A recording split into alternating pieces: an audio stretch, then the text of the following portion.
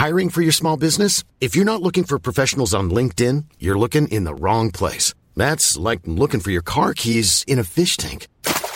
LinkedIn helps you hire professionals you can't find anywhere else, even those who aren't actively searching for a new job but might be open to the perfect role. In a given month, over 70% of LinkedIn users don't even visit other leading job sites. So start looking in the right place. With LinkedIn, you can hire professionals like a professional. Post your free job on linkedin.com/people today. Since 2013, Bombas has donated over 100 million socks, underwear, and T-shirts to those facing homelessness. If we counted those on air, this ad would last over 1,157 days. But if we counted the time it takes to make a donation possible, it would take just a few clicks. Because every time you make a purchase, Bombas donates an item to someone who needs it. Go to bombas.com/ACAST and use code ACAST for 20% off your first purchase. That's bombas.com/ACAST, code ACAST.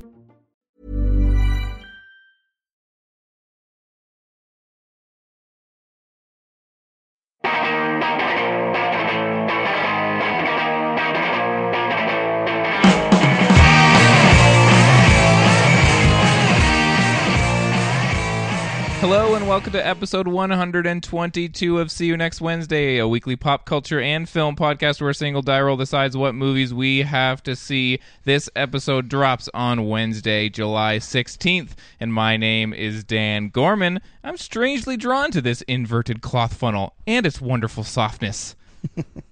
My name is Casey Lyons. Well, looks like the squirrel has become the idiot. I'm Greg LeGros, and hey, what's up? Ketchup, mustard. Yeah. Awesome. We have lots of stuff to talk about. We're going to get into film roulette later, where two of us saw the new Apes film, $1 Million Monkey Movie. $1 Million Monkey Movie. And one of us got to begin again with the film Begin Again, and then some of us had to listen to the new album by Magic as a punishment. Girl. And then we're going to roll to see who gets to see some other movies. We're going to get into 90210 Oh Yeah Relay, where we've been watching every episode of season 1 of 90210. And then we're going to play TV Dad Cage Match, pit some TV dads against each other in a fight to the death in Thunderdome, all at the end of the episode. But we got other stuff to do first. The Itty Bitty Tidbit Committee is first as well.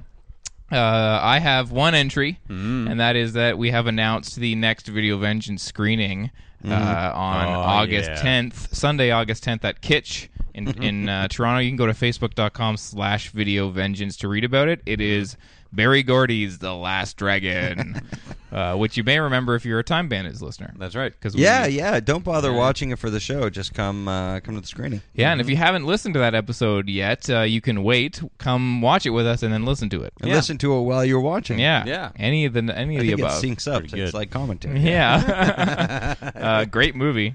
Oh, really nice. Yeah. Absolutely. If you want to see if a man will glow or not, this is the movie to see. And if you've seen the trailer, he does. Yeah. Good job, Barry Gordy. Yeah. How's everyone today? I'm good. I didn't have much time to watch anything like notable in terms of sort of that we can all talk about. I have been revisiting horror movies a little bit lately. I've been watching some with my girlfriend, and we watched The Thing. Oh yeah, you showed her the thing. Showed her the thing. We watched the original Fright Night. We watched the remake of The Blob. So how is that remake of The Blob? I really like it. I've only ever heard that it's the greatest thing. I saw it when I was a kid, but I think it really scared me. I have, but not in 20 years. So many years. Yeah, okay. I haven't seen it since like 1989. It's co-written by Frank Darabont. Yeah. Directed by Chuck Russell, who did the third Nightmare on Elm Street, which is my favorite after the first one. Yeah. It's not as people put it up with The Thing and The Fly as like remakes from the 80s when they were doing it right. Yeah. I would agree, but I not wouldn't in that put category, it. Though, I would put it just under those movies because it's flawed in its 80s-ness, but it's also really great anyway. Yeah. And the Have you effects seen the are original? great. Yes. Yeah, I quite like the original. Yeah. It's a good movie. Yeah, totally. No, I would highly recommend revisiting the remake of The Blob from the 88. The Blog? The Blog? No! Snarky comments! No! Reading it! No, it's really good, and if we don't read it, it won't exist. Yeah. But I have to know what that guy had for dinner. Yeah.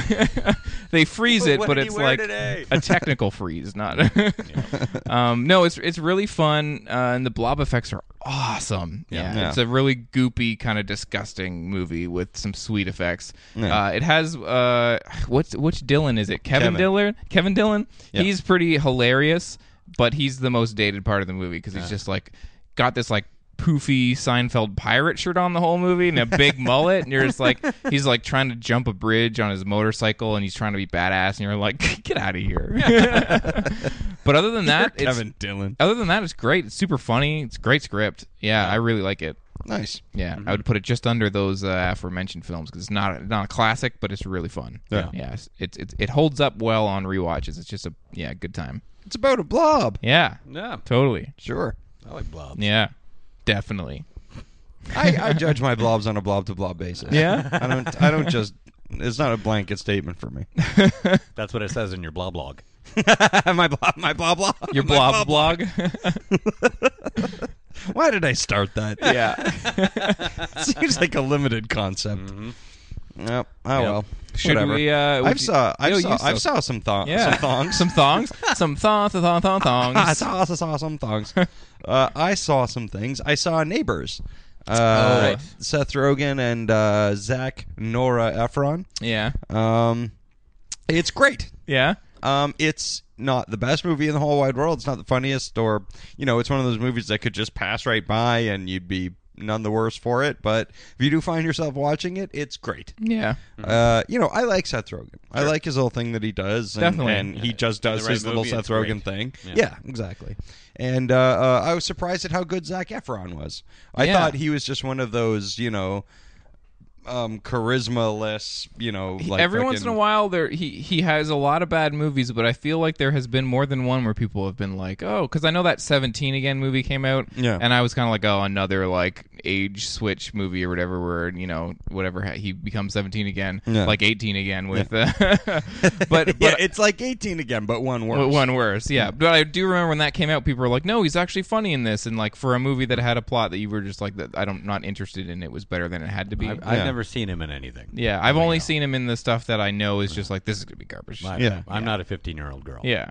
I'm a 16-year-old girl, and I just don't care anymore. You've grown out of it. I, however, am a 15-year-old girl, and I saw him in this, and he was a dreamboat. Yeah, but was he was funny? Well, he wasn't so much funny. Like, is he like the smarmy kind of? Yeah, sort of. But that's actually the great thing about this movie is that it's the whole idea is that this fraternity moves in next to this new couple or this new family. Yeah, and they try everything to get the fraternity to leave, but they also sort of show you both sides. They go like sometimes the fraternity guys are just being dicks, but they're just young and they want to party all the time, and then sometimes the couple is just like way crosses the line and they're the dicks. Like, it's not sort of like a black and white, these people are the bad guys thing.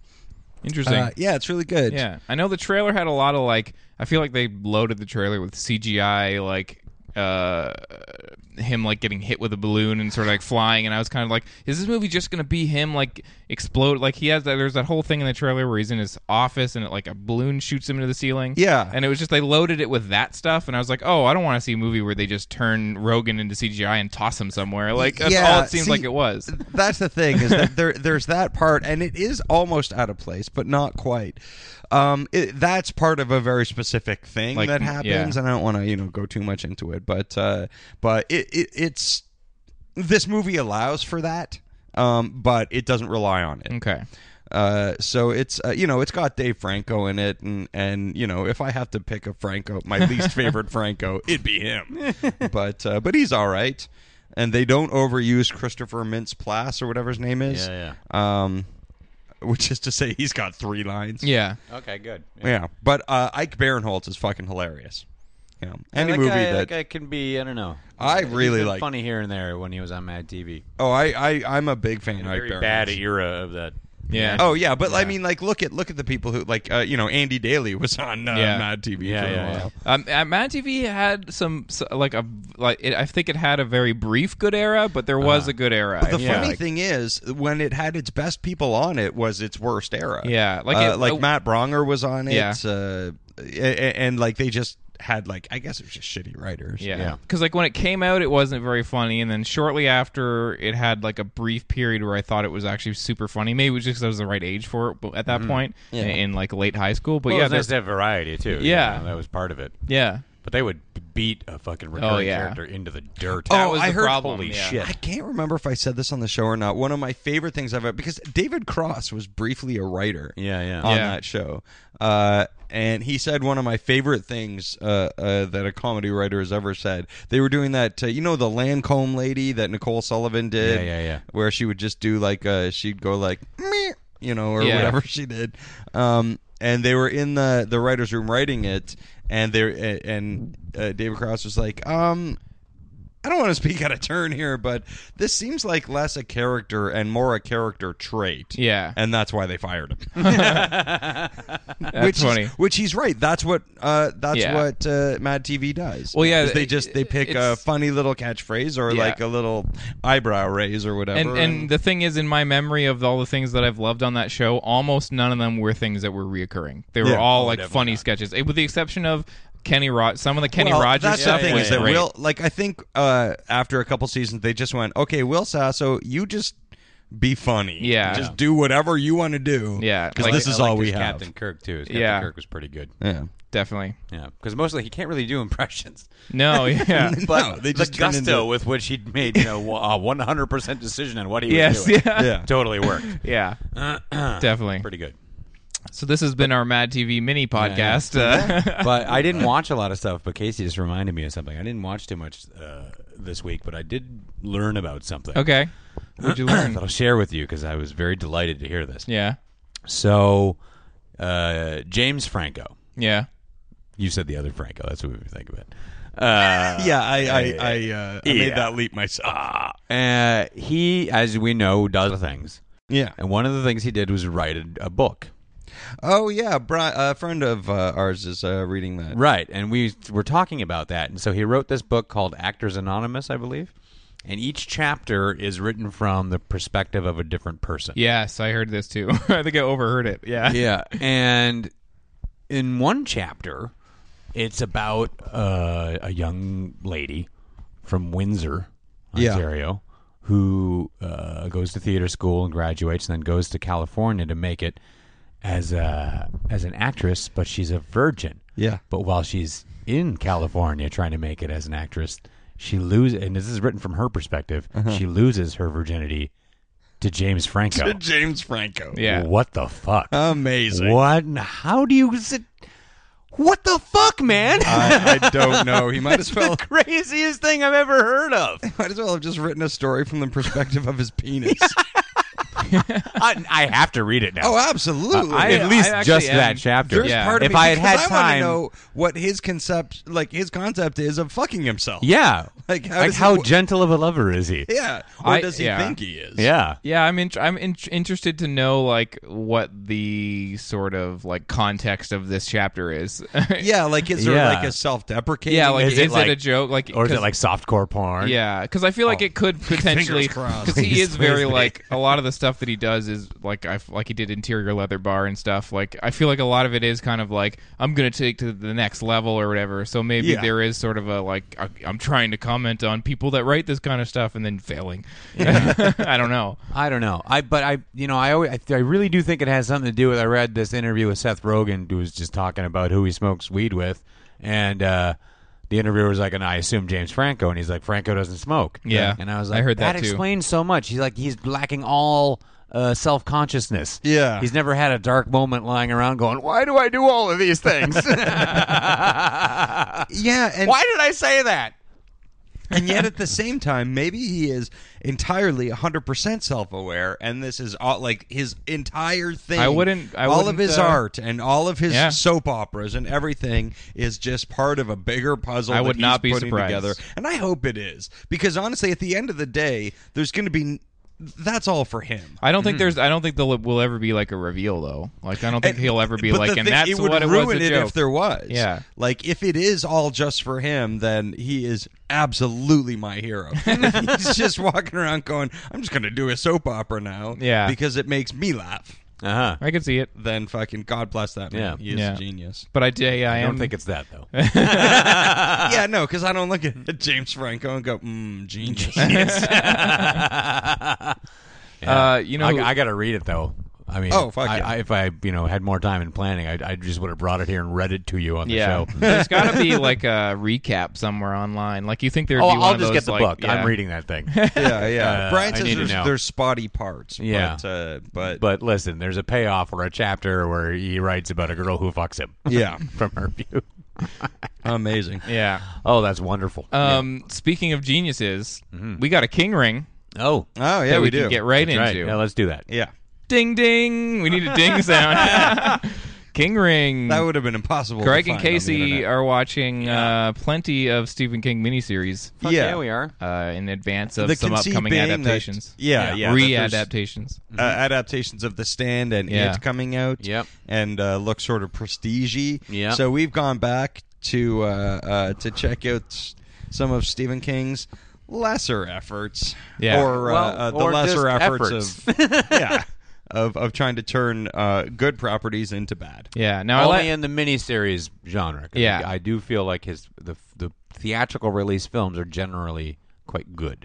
Yeah, it's funny More to good than think that bad. they're more good than bad because Yeah. you think, oh man, it's impossible to do a Stephen King. Well, no, now No. there's been enough really great ones. Yeah. And I like that you guys, in preparation for this, thought that this would be another Tommy Knockers style length of miniseries. Yeah, because we did The Stand this week. Yeah. Not remembering that it's 6 hours long. Yeah, you guys were like, oh, I think I'll watch it tomorrow, and I was like, you guys are going to watch it all tomorrow? I just saw it in a thrift store, and it was 4 VHS tapes. Yeah. I'm pretty it turns sure out it's 6 hours. So what we're going to do is we're going to do half today. Yeah. Yeah, And so you watched half the first next 2 halves. episode. That's Yeah. right. The Plague and the Dreams. Right. Yeah. All again directed by a longtime collaborator, Mick Garris. Right. Longtime, like puzzlingly longtime collaborator, because he has done pretty much all shit. Yeah. I honestly, I like Critters 2. That's it. Right. Yeah, That's no, it. he's not. Does somebody like him? Just like, he's going to get it right this time. Yeah. Yeah, well, it's One more I assume time it's up to Stephen bat. I think King, it's Stephen King. because Stephen King's always a producer on the ones that Mick Garris is a director Yeah, for. so I Yeah. guess So, like, he just gets the most control. But he needs to get the fuck away from his properties. Yeah, I think the thing I think he did a short. Like I think he did a short Stephen King related thing that he saw and was like, I love this. So like you're in charge of everything or whatever. And this was almost a movie originally. Romero was going to direct. This was. I feel like that would have been. I don't know. Well, okay. First, off the bat, Yeah. I'm just gonna say what I've seen so far. I didn't see this when it was on TV. Oh, I did. and I hadn't read the book. Have you not read The Stand? No. Oh, it's great. So far, I've seen the first half of the miniseries. Yeah. I think it's fucking awesome. Yeah. It's fucking great. Pretty good. Again, it's There's probably some his best book. horrible shit. Oh yeah, but it really. I think it has like a half an hour of just like solidly amazing off the Totally. top. The tone is really good. But once the guy who plays Larry Underwood turns up, that's your my first God. bookmark of we have miscast someone. Oh, like in the most hilarious way That possible. guy sucks. It's like if Squiggy from Laverne and Shirley sang Peebo Bryson songs or something. Baby, can you dig your man? Baby, can you dig your man? In the book, he's kind of like a Springsteen kind of musician. Oh, so he's like not like, he's a guy from hey, he's a guy from the neighborhood, but yeah, he's not fucking one of the Jets. Yeah, like know? this guy is. I don't even know because he's not even doing a proper. Like, hey, I'm this guy over here, because he's just like a little weaselly, greasy. and talks like weirdly in like a like sort of a sexy way to his mom. Yeah, Hey, yeah. Ma, this is gonna be a big hit, bang. Ma, $40,000, Ma. I'm right next to your ear. Hey, Ma, I'm very close to you right now. For those of you who haven't read the book, The Stand. A government-made, a military-grade disease gets leaked, wipes out pretty much the entire population of the Earth, except for people who are just luckily genetically immune to it. And as the fat's boiled off, and you just have like these small groups of people left, a strong force of good and a strong force of evil sort of peek their heads up, and there's a final stand for humanity. Mm-hmm. Hence the fucking title, the titular stand. Yeah. Now It's I a get fucking great book. I strongly recommend it. I've read it twice. People who consider it his best aren't wrong. I think it might be. It's really fucking good. But yeah, so the miniseries better than all of the ones we've watched so far. This but one there's won some it won an Emmy. really bad stuff in it. It is solidly entertaining. Yeah. Like, I yeah. never found even myself the bad bored. shit's like, well, because the story's so good, it's constantly Yeah. moving. It's not boring like Tommy Knockers. There's some inexplicable things like why is Ed Harris completely uncredited in this movie? I don't know. I mean, he's like in the beginning to kind of, I don't know, give you a little star power off the top, maybe. Sure. Doing And it as a I guess favor? that's I don't why know. that's why Kathy Bates is in there as well. Yeah. What is this? 1994? This came Yeah, out? 94. Yep. Misery happened? It had, yeah. Yeah, okay. I'm pretty sure. Let me check. I'll double check. I don't know. Favors to what? Maybe. You know, Misery Ed was Harris did 1990. Needful Things. Yeah. Well, So yeah, no, maybe they both. it's like a little, yeah. Needful Things was 93, and think so. Shawshank was 94. So this came out the same year as Shawshank. There's some weird casting in this thing. Yeah, some really bad casting at times. Well, I wonder if it's bad casting or if it's just bad direction. Because Well, again, it is pretty paint by numbers direction here. yeah, oh, absolutely. There's no I flavor think to at it best, whatsoever. Mick Garris's direction gets out of the way, and at worst, it ruins everything. Yeah, and that is pretty much dead on what's happened with the stand so far.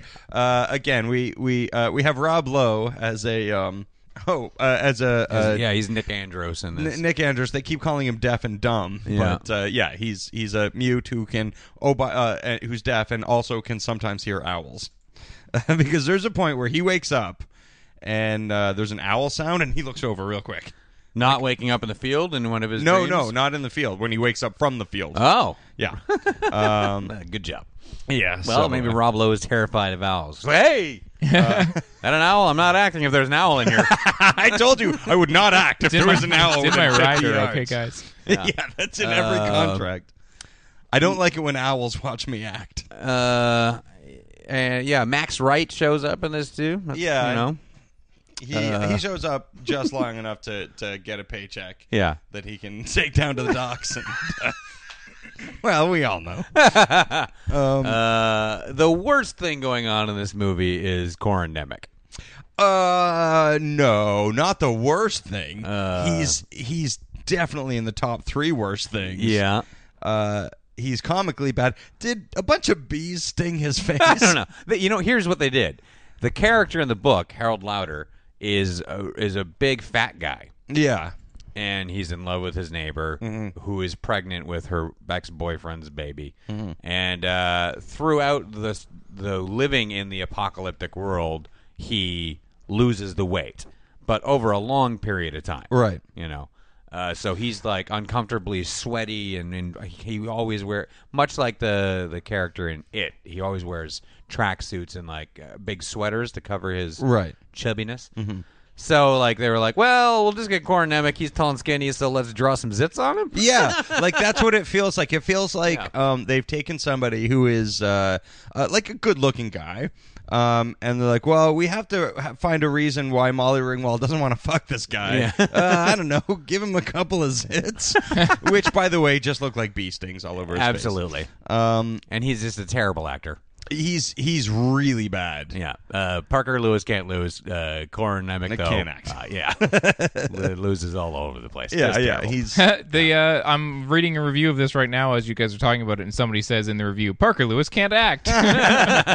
yikes. That's great. No, sir. But I will say, we were watching it today, and there's a point, Dan Gorman, where Corin Nemec. Oh yes, I noticed this too. Yeah. If they're ever going to make a movie about See You Next Wednesday, and someone had to play evil Dan Gorman, what? It's going to be him. Because there's a point where he has your exact hair, Yep, your your immaculate glasses, hair, yep. your glasses, and then he just kind of turns his face slightly, and it's like, oh my god, he looks exactly like Dan. I'll take a gotta- screenshot of that. I'll put it up on the Facebook page. It's Yeah, hilarious. because we need more stuff on the Facebook page that is Dan Gorman centric, like Gormanos and stuff. Let's get you guys in some memes for a minute. We're giving the people what they want. Yeah. Yeah. How is he like? Okay, so this is from '94. Yeah. This is a Stephen King adaptation. Is there any kind of, and this is also Mick Garris, is there any kind of like, because when we watched Sleepwalkers, there were some pretty sort of bad effects. Like, is there special effects in No, this because yet? it Or? doesn't really need effects. No. The effects are all makeup driven, like people are dead. Okay. And they're all pretty good. Yeah. And there's some shots where there's the people who are left are all having visions and dreams of two figures. One of them is Mother Abigail, and she's on her porch in a cornfield. And one Why does Stephen King. everybody have to keep referring to the fact that she's black? Everybody in this thing keeps going, oh, we have to go see that old black lady. Yeah. Oh, there's an old black lady on a porch. We got to go see her. Say old lady. That's all the information that's relevant. It was 94. People weren't sure. Oh yeah, I They guess needed- you had to specify back then. It was a long time Whoa! ago. You're going to see someone? Tell me more. Be specific. So yeah, they see her, or they see this guy who's referred to as a great many things, the walking dude, Okay. the dark man. And a lot of the shots of him are really cool, where he like freaks people out at the end of their visions. You know, Oh, Some, yeah, like, the the- red eyes and the dark face, like fucking. There's some really good. Those edits. shots are really cool. Yeah. The shots. There's good sound editing and visual editing with that stuff. I think really they land home really hard. A couple of them. When he starts acting, though, he's a little much. I think. Yeah, he. Now they to play Randall Flagg. They wanted they considered Christopher Walken. Oh man, that would have been amazing. Yeah. Jeff Goldblum. Yep. There's a list here. That James would have been Woods. amazing. Yeah. William Dafoe. Willem Dafoe, yeah. All of which was like, well, these are all real actors who won't be in our little television show, so we'll get this guy who's friends with Miguel Ferrer. Yeah. Yeah.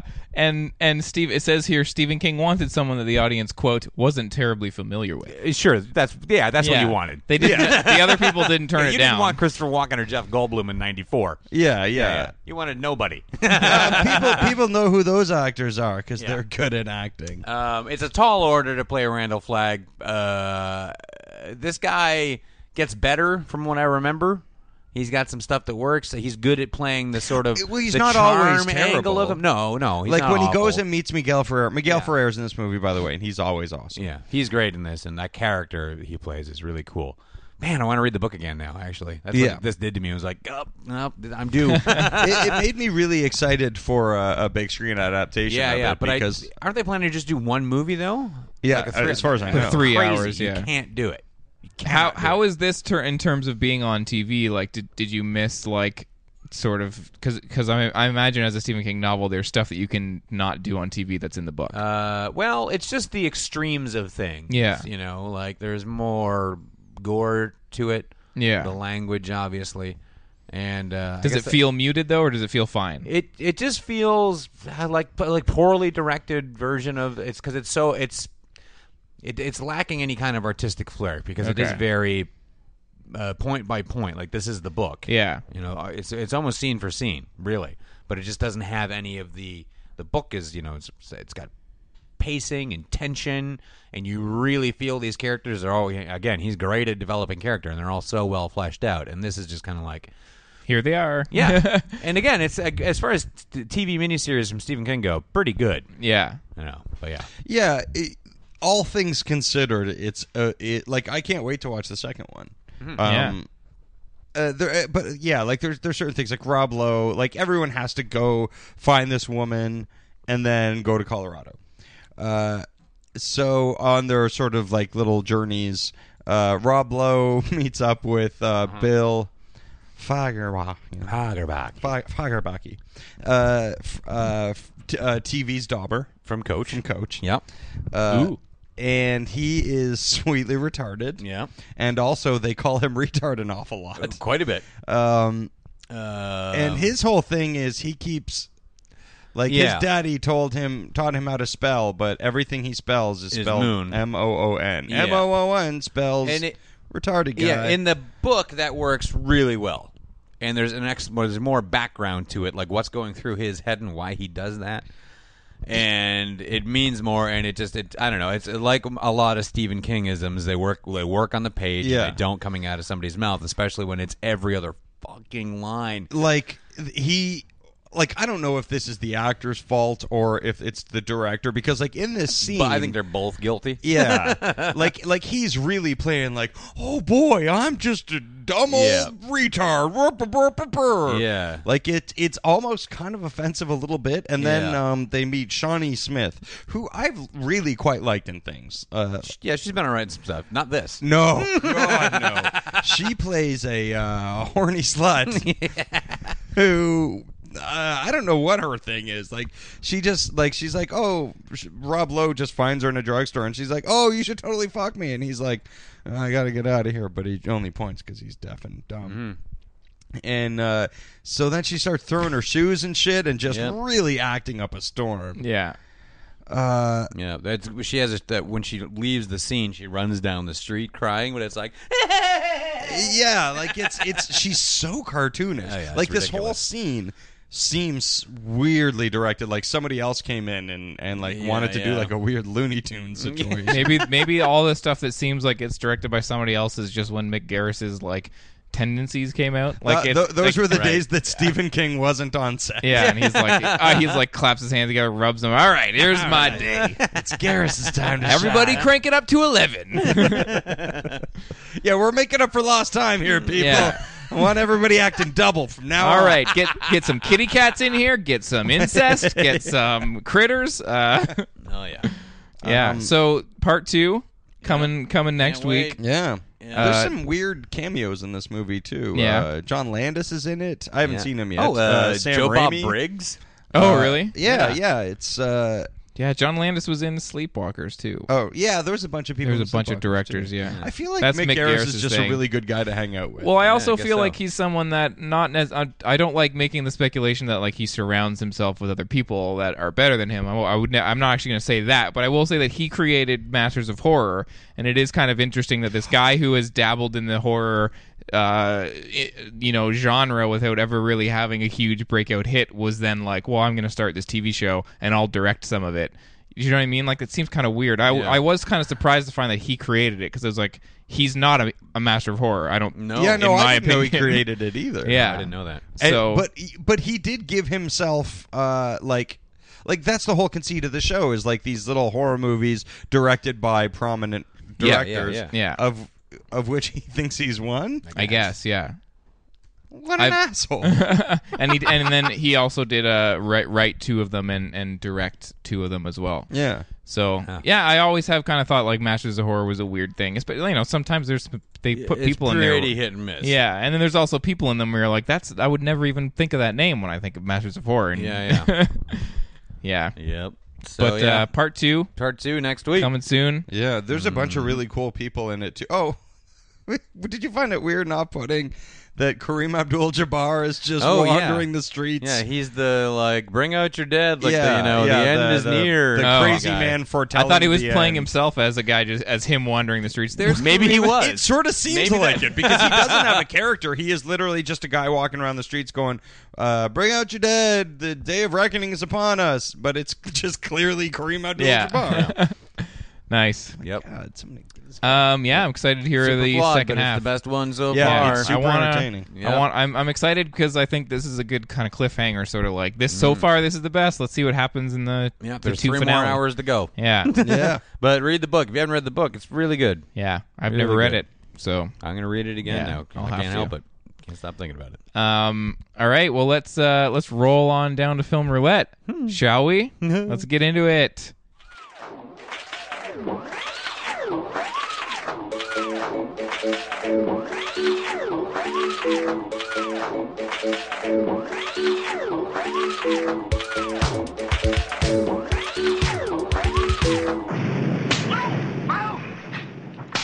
Film Roulette is our weekly segment where the three of us roll a die, and the two high rollers, they get to go see something good. And this week, the good movie was the well-reviewed Dawn of the Planet of the Apes, directed by Matt Reeves. And the loser has to go and see something garbage or doesn't look like it'll be up our alley, which was Begin Again. This is a musical sort of fairy tale-esque, once-esque film. Nobody gives a shit. Yeah, directed by John Carney. The loser gets to give the winners an album to listen to for the rest of the week, and that's what I'll be doing.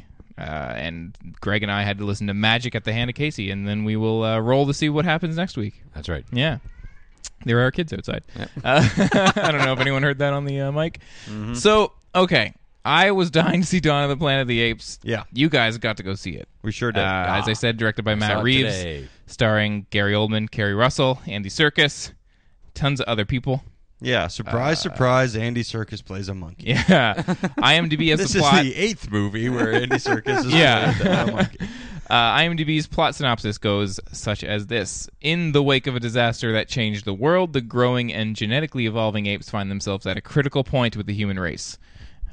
So what do you guys where do you guys start? I don't know. I guess just overall impressions of the movie to start. Yeah. Were you guys fans of the other? Because I liked it. I had a good time flawed, with it. Yeah, but I liked some other stuff. Yeah. I thought it was goofy as fuck, and I did not like it. No? Okay. So how did you feel then seeing this? Were you excited to see this? Because I know we've talked about how great the trailer was. I was excited to see it. Okay. Yeah, because I'm like, I'll go in with an open mind. And what happened with this one is it's goofy as fuck, and I fucking loved it. Okay. It is fucking great, with the exception of a couple of things. There didn't need to be any people in this movie. They were all terrible, including Gary Oldman. Yeah. But the stories where it's just the apes, amazing. Yeah. What do you think? Yeah, it's pretty entertaining, man. I had a good time. It's not the greatest. It's just, yeah, it's $1 million monkey movie. but at the way they start setting it up, it's like, okay, yeah, the apes are getting smarter, and these are the themes of of a civilization on the rise kind of thing, and these are sort of the moral implications of that, and blah blah. And you're like, okay, well, I see how they have to do way that too long with that too. Like, this movie's over long, I think. Oh, I disagree. I didn't think it was. It totally held my interest. Oh yeah, unless there was a person on the screen. Well, yeah, that's the first half hour or 40 minutes. I was kind of like, fuck it, let's do something here. Yeah, I don't know. I liked the pacing. I liked how they set everything up. I just wasn't invested. I was having a bad movie theater experience, though. You seem to be cursed with those. This was retarded. There's people talking everywhere, none of them close enough to me for me to be able to yell at them. But also then, right in the beginning, when they're really setting the tone of, how the Earth is gone, everybody's dead, this a couple comes in late, and they're talking to each other, but loud, people who whisper like this. Yeah. It's I can't see anything. Can you see anything? I can't see anything in here. I'm just thinking to myself, just wait for a second. The screen's black because it's the title. Yeah. Look at the screen. Yeah. You'll be able to see in a second. Yeah. And instead, the guy turns the flashlight on his phone. Oh, man. Shines it in my face, and then I'm in a theater where there's 15 people. Yeah. They sit directly next to me. Oh my god! I was that happens to you all the time. Why are you sitting right here? They were looking for you. Yeah, it just... Oh, there he is. Yeah, and they're an odorous couple. Because the girl was sitting next to me, and she was wearing a great deal of leather products that I could all smell, and I could smell the makeup on her. You know when you can smell makeup on someone? I'm just like, what are you doing at 1 o'clock on a Tuesday like this? That is amazing though, because your theater experience is so rife with people sitting right next to you and stinking.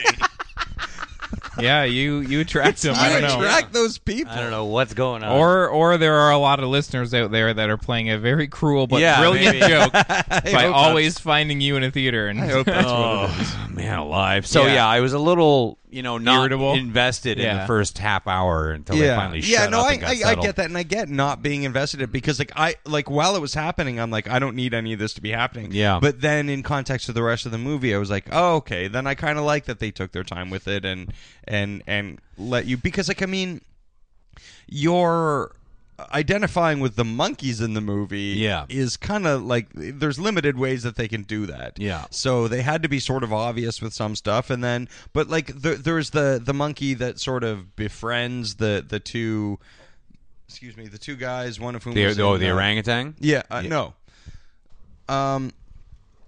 No, there's the they sort of show you the monkeys. I keep saying monkeys, the apes. They show how different ones are sort of adapting to their sort of like status and power, because the apes are gaining power, and some of them do it through, like Caesar, the main ape, does it through like moral and sort of like ethical ways, and then there's another one who wants to challenge his authority and sort of become violent and Koba Gooding Jr. And it sort of shows how like his journey. But then there's other monkeys, like there's this one who sort of like befriends these two humans, and you're like, but it's in a really unsettling and weird way. And he's sort of like trying to ingratiate himself in that way by just like kind of like being a monkey, and by like waving his arms in the air and like doing like kind of crazy monkey things and disarming them that way by going like, oh, this guy's just a stupid monkey. Like there's really interesting things that they touch on in this movie that they didn't need to just make a big dumb action movie. Yeah, no, it's definitely thoughtful. Yeah. And some of the effects are breathtakingly good. Yeah. Some of them are not. No. Sometimes the monkey's walking around, I'm like, look at this monkey cartoon I'm watching. $1 million monkey cartoon. Did you lean over to the makeup lady and go, oh, look at this monkey cartoon I'm watching?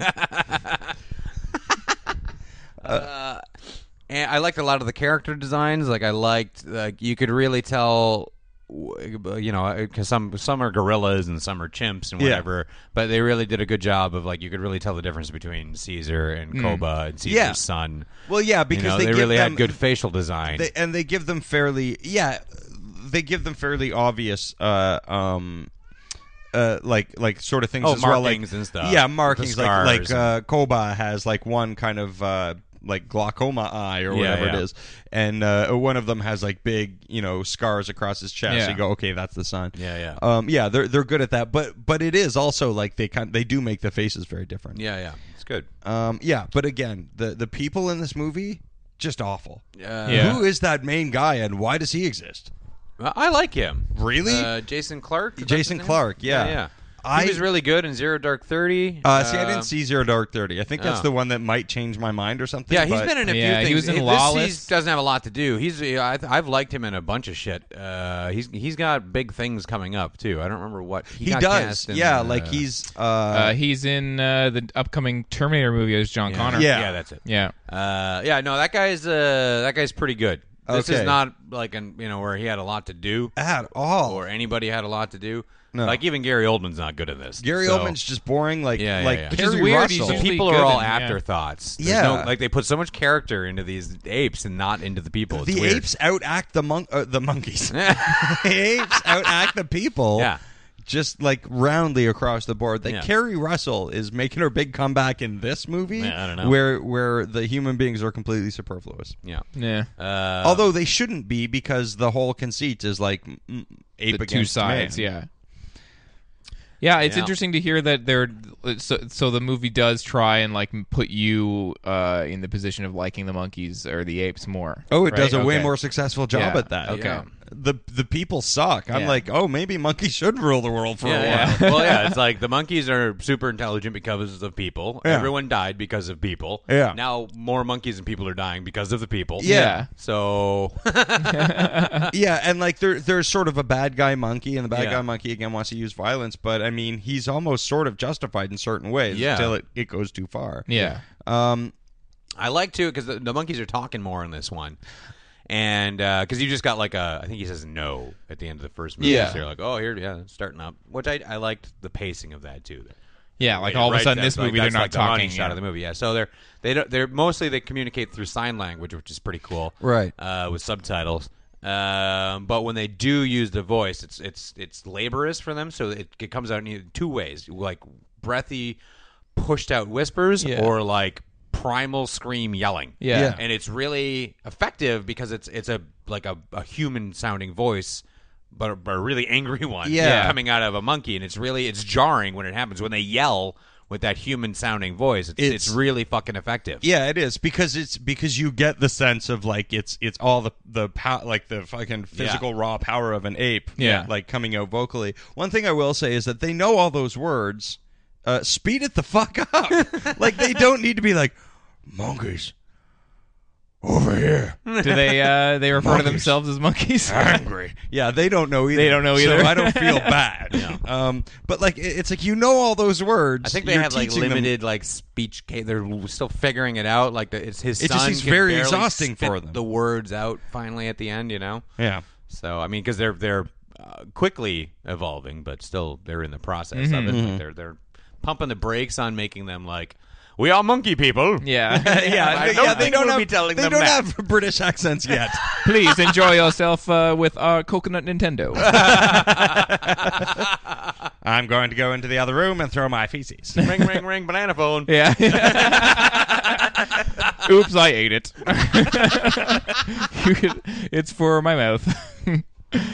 Yeah, no, I still want to see this. It's super entertaining, and it's goofy as fuck. Like I feel like a movie goofy. I feel like a movie where, but my problem with it is that it's on its face pretty goofy. Monkeys are going to take over the world. Yeah. So there was something kind of campy about monkeys are going to break.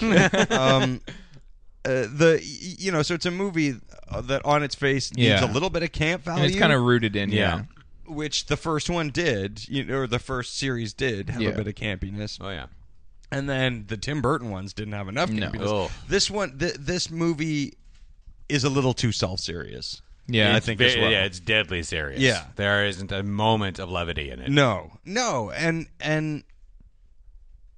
I don't know. Like I feel like there could have just been a little bit of like it could have benefited from a little bit of 80s wonder. Yeah, like where it's in a fantastical world that's not entirely. So then when something does go wrong, but that's a great point. It really would have helped it. Yeah, and that specific. Well, that's why those thing. movies work so well, right? Because it's like the wonder turns to something that's so far away from wonder, it becomes that kind of like you get the emotional reaction. Right. That's why Jurassic Park works so well, is because when you first see it, you are like, holy shit, they made dinosaurs out of CGI for this movie, so that when they go wrong, you're like, oh my god, the thing I was so like in wonder of earlier is now like a scary force. But they also give you a couple of strong characters to identify with, and this movie doesn't. Yeah. But again, if you can, like, I made the conscious decision to go, okay, like this movie is so fucking goofy, but I'm just gonna jump right in because everybody liked the first one. Maybe I was missing something, and I really, really enjoyed this movie. This is considerably better than the first one. Yeah. And I think it'll be more of a rewatch kind of thing. It's like I liked the first one, but I don't think I'll ever watch it. Yeah. No. I liked it at the time. I feel like maybe I would watch it one more time, but I can't see myself going back to that well. No. This one has a more adventure moments to it, and quite a lot of action for the climax. Yeah. The last half an hour is just nothing but action. Yeah. Shit going on. Yeah, and pretty good action too. I'll say, and it's nicely directed. See, did you see it in 3D? I did. Yeah. I don't know if it needed to be in 3D. There's nothing. It did not need to be in 3D. There's nothing 3D other than the about fact that it's a big CGI movie, and Yeah. you're not allowed to make those anymore without That putting 3D. them in 3D. Right. Like I wish this movie was dimmer. Slightly. There's a lot third dimension. Yeah. So yeah, I definitely say see it. Yeah, walk, don't run. Yeah. Walk briskly. Yeah. To I'll the make it movie out theater. eventually. You can watch it on TV too. I think. Yeah. Look both ways. Yeah. Don't obey traffic laws. Yeah. Be safe. Yeah. Come on, guys. Come on. Yeah. Hey, let's all try to love each other out there. Yeah, like monkeys. Yeah. Or apes. Yeah. Well, I saw a movie about loving each other. I saw Begin Again. This is directed by John Carney. He directed Once, which was kind of a big, underground hit, kind of made on their own budget for their own on their own dime, and became this big thing. Swept the nation, became a musical, and so on and so forth. Skyrocketed this season into fame and subsequent breakup. So this is another similar movie, sort of about musicians and their lives and the way that their lives inform their music. This stars Keira Knightley and Mark Ruffalo, as well as Adam Levine, and IMDb's synopsis goes as such: a chance encounter between disgraced music business executive, played by Mark Ruffalo, and a young singer-songwriter new to Manhattan, played by Keira Knightley, turns into a promising collaboration between the two talents.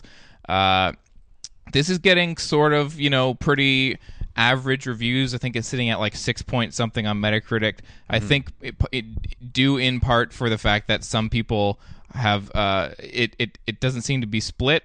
It's not like a divisive. There's a lot of bad, a lot of good, but there's also a bunch of middling. Yeah. I think there's a lot of people who are like, this is just a nice movie. Yeah. Most of the reviews I read to see if this was worthy of being a punishment movie or a loser was just like, everyone's like, what a nice little story. I imagine this is what the music industry is like. Yeah. I can see that. And I didn't know until the movie started that this is actually produced by Judd Apatow. Really? Yes. Huh. So I have actually seen some very vitriolic reviews for this movie that really raged against it, and my opinions coming out of this film was like, there's no reason to put that much effort into hating this movie. Yeah. It's just what it is. It's at times charming. It's at times so stupid, and the majority of it is forgettable. Yeah. Mark Ruffalo and Keira Knightley, Mark Ruffalo is chewing the scenery a little bit in this movie because he plays sort of like disgraced. He's the only actor involved, because Keira Knightley's not an actor. I really liked Keira Knightley in this. Really? I thought she was great. She's the worst. Easily the best part of this movie. She's a good actor for a walking stick. Yeah. I don't know. I don't know. Like, I've seen her in movies and I've really enjoyed her, and I don't know, like, if I feel like she's one of those people where I just like don't have the effort to like. I don't have an opinion on her other than that I've seen her in Never Let Me Go, which I think is a brilliant film, and she's great in it. And then other than that, I'm just like, the stuff she's in that's bad, I'm always like, that's not for me anyway. Yeah. I don't know. Like, she was in, we watched she was the love interest in the new Born, or what was it? What? She was the wife of Jack Ryan, right? Oh, yeah. Yeah, and I remember everyone was like, she's the worst in it, and I was like, I don't know, she was just a not very good actress. I didn't hate it. She was a boring person in a boring movie. Yeah. And I forgot about both of them. Yeah. I don't know. I've seen what I've seen is general. I didn't like her in any of the Pirates of the Caribbean movies. No. I really hated her in that Freud movie. I didn't see that. I didn't see that either. Was that Adam McGoyan? Cronenberg. 601. Yeah. Oh man, she's just retarded in it.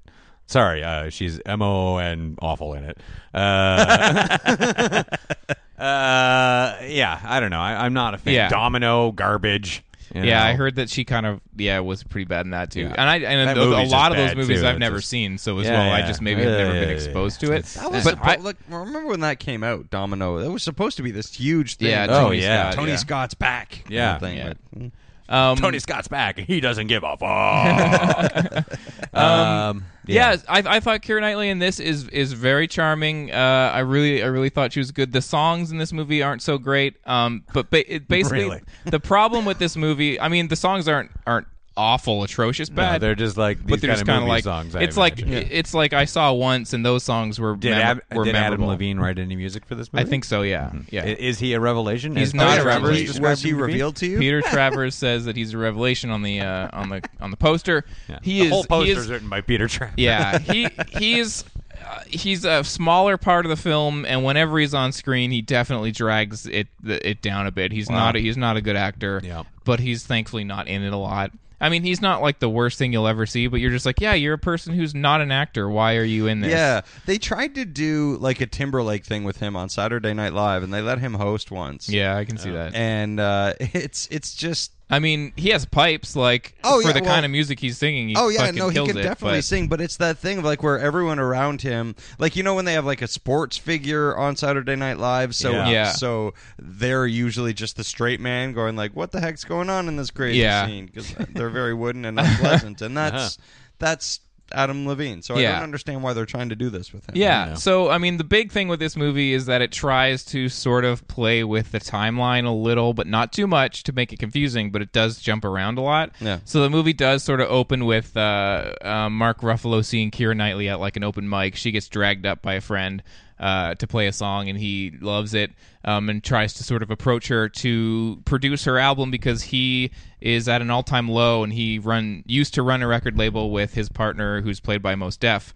And they have, like, this really, really popular record label that was, like, influential in the hip-hop scene in New York back in the day that he co-founded, but his partner, Mos Def, is now kind of taking control of it because he's lost, he's an alcoholic and shit.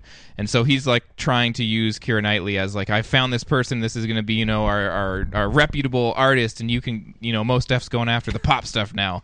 But, so he's, like... back to real hip-hop with a... lanky British girl. Well, it's like a. I'm trying to think of an album. A record label. It's like they started in hip hop, but then became sort of like all encompassing, like Island or something, or I don't know, Universal or. But anyway, so yeah, he's like, I'm gonna take her and record an album, and then you find out through flashbacks that Keira Knightley has recently broken up with Adam Levine, who they used to be in sort of a songwriting partnership and relationship where he's getting really famous and she isn't, and the label doesn't want her on his song, like co-writing his songs anymore and all that. And it's a lot of jumping around, and it's not good. And a lot of the songs are not great, but the one thing that's actually, like, really silly that drags it down a little to the point of being like, okay, well, this is stupid, from just like, this is passable, is that Mark Ruffalo wants to do an album with her where they take her into different parts of the city and record all the tracks live in, like, alleyways and rooftops and different New York things. And it's like, I can see how that's a cool idea, but the way that it's presented... The way I was like, it's like New York is like a member of this band. Yeah, they in go, a lot of ways, New York is like the third member. Of this band. And they go about as far as you can without actually saying that. But I was still like, I will buy this in this movie. Yeah, sure. Up to a point, but when it came time for there to be, like, scenes where they're, like, recording the album and stuff, it's just presented so wrong. And not even wrong that like the. You'd have to be pretty, like, not smart about music to know, like if you know what a microphone is, like, there's, like, they have all these mics set up for them to play their music, which is fine, but then they have a mic on a boomstick that, like, Mark Ruffalo's, like, running around while they're recording other things, and, like, the producer is, like, twiddling, like, knobs and, like, running over and, like, moving a microphone in the middle of their take and stuff. And I'm like, this is just stupid. Like, you don't go over to, like, a drum mic and, like, put your hand inside the drum and, like, fucking, like, move a microphone while, like, you're recording. You just do like, that on the next tape if you're like, recording digitally. Yeah. You don't have to do. She's gonna ruin the take. Yeah, and, like, Mark Ruffalo has this, like, boom mic and he's, like, running Why around. Does he have a boom? I don't know why. Is I guess he making a documentary about the song. It's like he's, like, getting the ambience and stuff, but then he's also, like, pointing at, like, the producer and being like, put her up and mix this guy lower with, like, his hands, and you're like, this is all needless. Yeah. Like, just well, again, this is all what the general public thinks recording is. Yeah. Oh, everyone's running around and there's knobs and microphones. Yeah, but I mean, there are moments. There are all those things. There's moments of charming Flash Gordon stuff. noise and put more science stuff around. and yeah, there's moments of charming stuff. There's moments of where it's really dumb. Another really dumb thing is that a headphone splitter kind of plays a key point in the plot because Mark Ruffalo's first date with his wife, played by Catherine Keener, who's actually pretty great in this too. She's pretty great. Their first date was they walked around New York listening to music with a headphone splitter, and so that's kind of like a thing for Mark Ruffalo, and he does it again with Keira Knightley, and there's a really dumb part where they're listening to, like, James Brown or a funk song or something, and they're like, we gotta go dancing, and they run into, like, a club and dance to the music in their headphones, not the music at the club. And I was like, this is so stupid. Yeah, well, that's it's adorable. Yeah, it's a moment that people are are going to come out and be like, that was so cute or Yeah, whatever. exactly. Yeah. But people who think that that's what the music industry is like, those people will, just be also like, think that's cute. And I'm again, not saying that's bad. No, Like, and that's the thing. Like for me, it's like, yeah, I can understand how, you know, like a film critic will be like, you know, this mediocrity of film is hurting the industry or whatever. But it's like, No, it's what? not. It's not. It's like, this is for, you know, like I'm going to recommend that like my parents watch this movie because they'll be like, oh, that was cute, you know, like, Yeah. and it is R, and I was surprised that there was like it's swearing throughout the movie. I wasn't This is rated R? Yeah, a lot. It's just bombs movies in it? throughout it. No nudity or anything. This but there is was rated R, and the new Expendables movie isn't. no. Although the trailer for it was awesome. fucking awesome. Oh man, I'm so excited Yeah. about that movie. this looks like the biggest budget, like the most streamlined they've done this. Yeah. fucking thing. Yeah, like begin again. It's making a good amount of money, and I can totally understand why. It's summer fluff. I will say, I was happy that the movie wasn't about Mark Ruffalo and Keira Knightley falling in love. That's not even a plot point at all, and I was happy it didn't do that. But again, this is the director of Once, and if Once was like, you know, the underground debut album from someone that, you know, was doing something really interesting and cool and, you know, out of left field of the music of the movie industry, this is the like major label debut where like a lot of the interesting stuff has been sort of glossed over by the production, and you see it in there. You're like, I can see how there's something in here about musicians and their lives, but it's kind of neutered. Kind of neutered, yeah. And you know what? That's fine for a lot of people. And I walked out of this movie like, shrug, on with my life. Right. Yeah, and that's about it, really. Yeah. Yeah. That is about it. Yeah. Something that didn't cause me to shrug, though, was the album that I was forced to listen to by Casey. Yeah. Why don't you tell us a little bit, give us a recap of why you chose this album and what it is. I chose this is an album by a band called Magic. Explanation point. Yeah. And the album is called Don't Kill the Magic. This is a band that I'd only heard one song. Mom deserves the best, and there's no better place to shop for Mother's Day than Whole Foods Market. They're your destination for unbeatable savings, from premium gifts to show-stopping flowers and irresistible desserts. Start by saving 33% with Prime on all body care and candles. Then get a 15-stem bunch of tulips for just $9.99 each with Prime. Round out Mom's menu with festive rosé, irresistible berry chantilly cake, and more special treats. Come celebrate Mother's Day at Whole Foods Market. Ryan Reynolds here from Mint Mobile. With the price of just about everything going up during inflation, we thought we'd bring our prices down. So to help us, we brought in a reverse auctioneer, which is apparently a thing. Mint Mobile Unlimited Premium Wireless. How to get 30, 30, bit to get 30, bit to get 20, 20, 20, bit to get 20, 20, bit to get 15, 15, 15, 15, just $15 a month? Sold! Give it a try at mintmobile.com/switch. $45 up front for 3 months plus taxes and fees. Promo rate for new customers for limited time. Unlimited more than 40 gigabytes per month. Slows full terms at mintmobile.com. It's called Rude. How rude of you not to listen more. I'm only human. Because it's a song that's on my girlfriend's phone, and it just incessantly just gets in your head, and you can't get it out, and it's for my money just awful. And for anyone's money, I think, except for I guess the people that are buying it. Yeah. I was like, I wonder if the whole album is like this, and I wanted to give you guys an album that you would listen to, and then it would just get stuck in your head and drive you insane. Well, I think the three of us hung out recently, and pretty much all night we were just mock singing this song. I think because we watched the video. Yeah. Which if you listen to the song and you like the song, but you don't want to. Watch the video, and you will fucking hate this idiot. Yeah. Best part of the video is then when they do a little acapella sing at the end. Like, and they just, oh man, two of them look like psychos to me. Yeah, not only that, we watched the video. We watched a making of the video, which is if you like the song and then you don't want to like it, and you watch the video and you like it, and you don't want to like it, watch the making of video. Something's gonna make you hate this guy. And because this is a band fronted by a guy who was he was a part of the production duo The Messengers. Who helped drive the New Kids on the Block reunion in 2007. He wrote and toured with them, and then he's also written songs for Justin Bieber, Pitbull, Christina Aguilera, Chris Brown, Michael Bolton, and tons of other people. And then, according to Wikipedia here, where is it? It's for the band. So according to Wikipedia, when he met with some of the other members, they said, let's start a band and make it sound like, quote, modern day Police, end quote.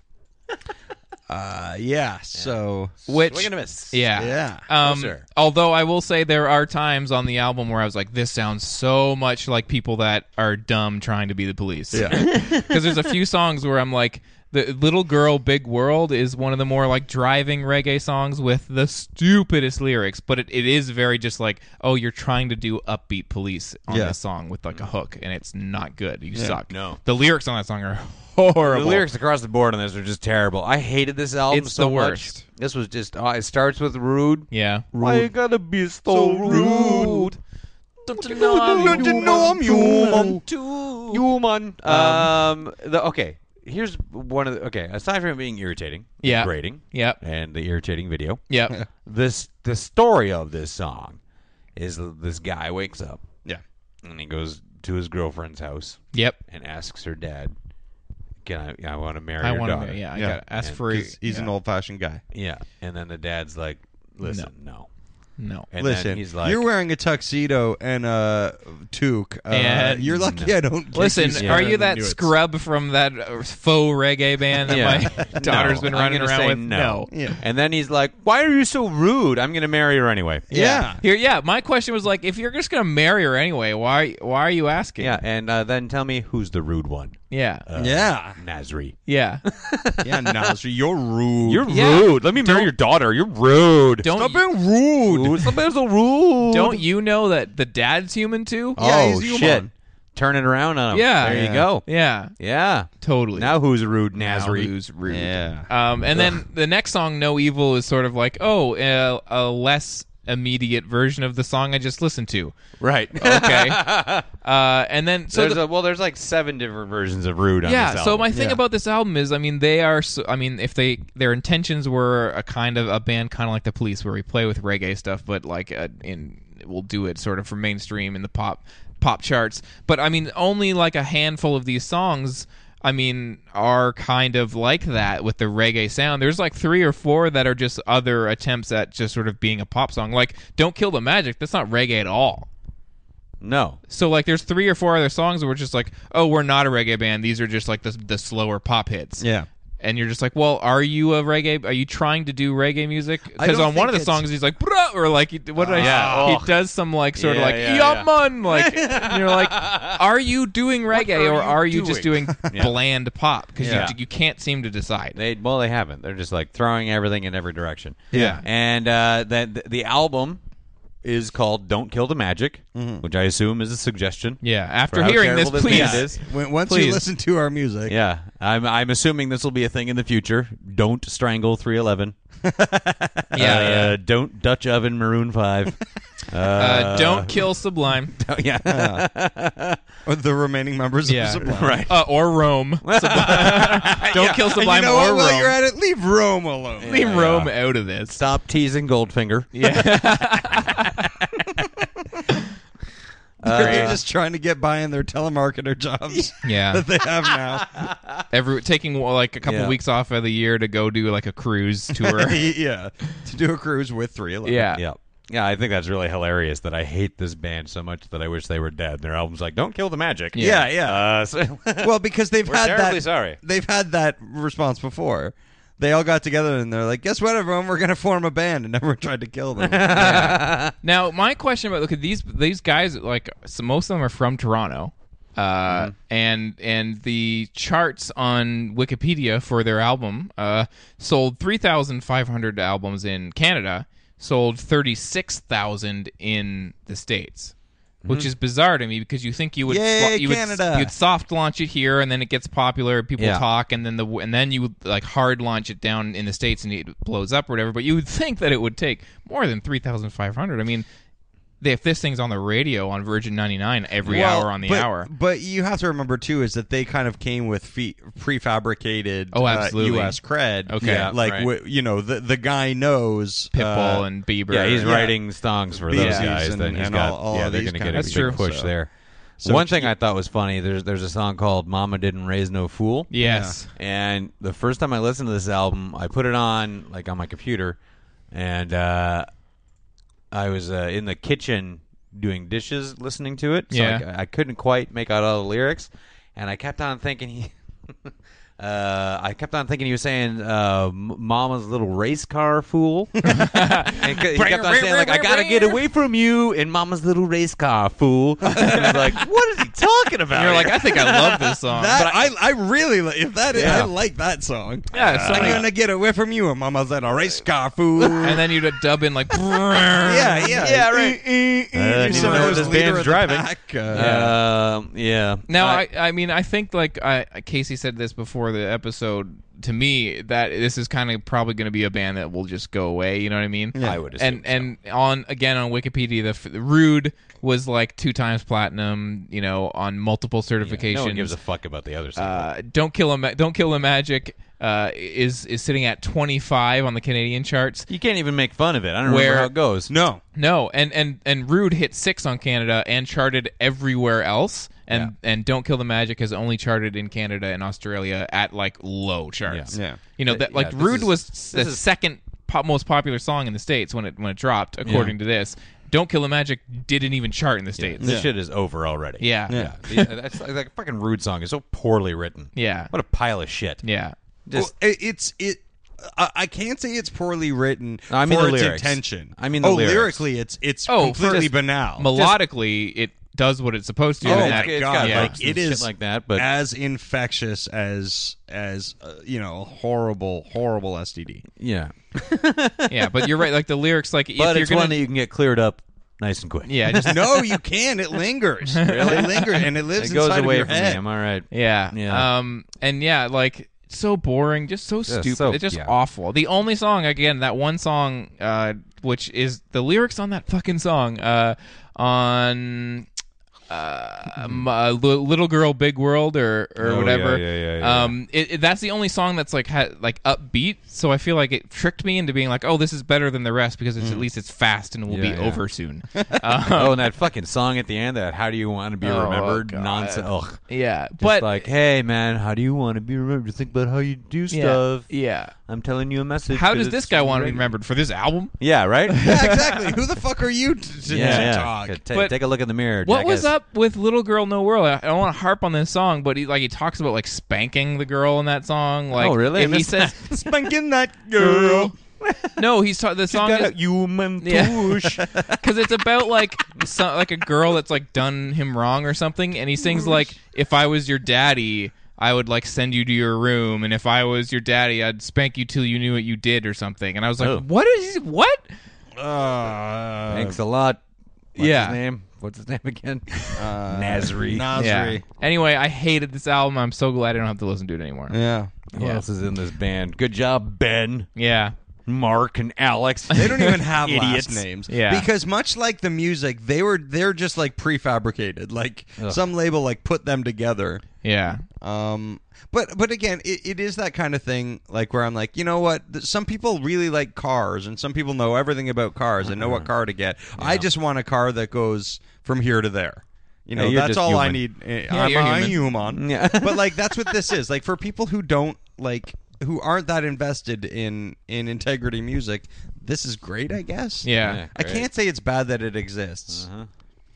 I can't. I'm trying to be diplomatic. Yeah, no, you're doing a fine job. Yeah. For this pile of shit. Yeah, it's awful. Yeah, this is a really Terrible. crummy listen. Yeah. And again, final note, like this is an album that's designed to like trick people into buying it. It's like, oh, Rude, Yeah, yeah. I'll Yeah. buy that. Yeah, and Yeah. then find out that the rest of it's Track just, one, and Yeah. then 10 more pieces of shit. Why Yeah. do they do that now? Because like nobody's buying this album on vinyl. right? Like that's don't know. not happening. Yeah. So like, why? There's why are an they... HMV in the mall that I work up and I work above the Eaton Center, and I walk by the HMV, and that shit's right up front on the rack, and I saw somebody grab it. All right. Well, maybe Really? they're On buying it. compact CD. disc? Yeah. Yeah. CD. I saw some like business-looking dudes walk in and buy the Rise Against album that just came out today, and I was like, "Oh man!" I don't know what Rise Against does, and I get them confused with another band. Against me? Yeah. Yeah, Rise, And I don't know what either of them do. Rise Against were a band that were formed by an actual awesome band called 88 Fingers Louie, and put out one cool album, and then like the members of that cool band left, and then they just were kind of pretty weak. Right. And then turned into like alt rock kind of shit. Which one? Isn't there one? Are they the one where the lead singer is transitioning male to female or female to male? That's Against Me. Male to female? Yeah. Right. And their new album's awesome.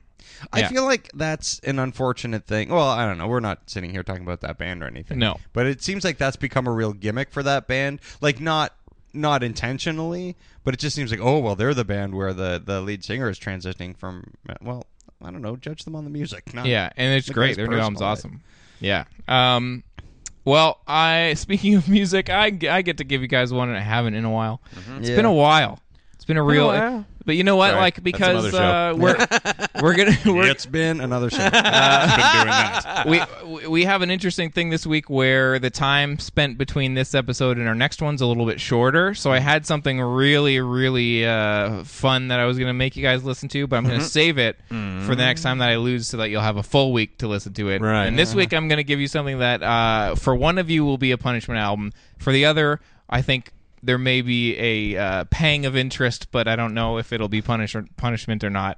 But an album came out yesterday, as this is Wednesday, and it is called World Peace is None of Your Business, and that is the new album by Morrissey. Oh. Yeah. I'm curious So enough. that's what I'm saying. I think Greg will be like, oh, I'll try it out. And I feel like Casey will be like... I found out a little while ago, or a couple years now ago, that I like the Smiths. Yeah. Some of them. So I know that Casey's a big fan. I hate my hatred for Morrissey will never subside. It No. just gets more because he's more and more of a dick. Yeah. Now, I've not enjoyed anything from him solo. No. I really like the Smiths' Strange Ways, Here We Come. Yeah. And then selected songs from their other albums. Yeah. But no other album in complete form, and I don't like any of his solo stuff. Yeah. Casey's hatred of Morrissey is not next a level, passing though. thing, or like I don't like that guy. Yeah. Casey has walked around, has a hat that he made that says "fuck Morrissey." I do have and I've made more than one Morrissey fan sad. Looks so sad. I like people have walked by and instead of like going, "Oh fuck you, Morrissey's great" or whatever, they just look sad and dejected. Yeah. Oh, this is going to be why I cut myself tonight. I listened to a couple tracks, like the first few songs, and found so many things in the lyrics that I know Casey will be like, oh my god. Yeah. So Well, I'm excited. Turnaround is fair play. I did give you that Magic album. So. Yeah, well, you guys will have to wait to listen to whatever the thing I had written down because it was a good one. Fair enough. So now we're gonna roll. Yeah.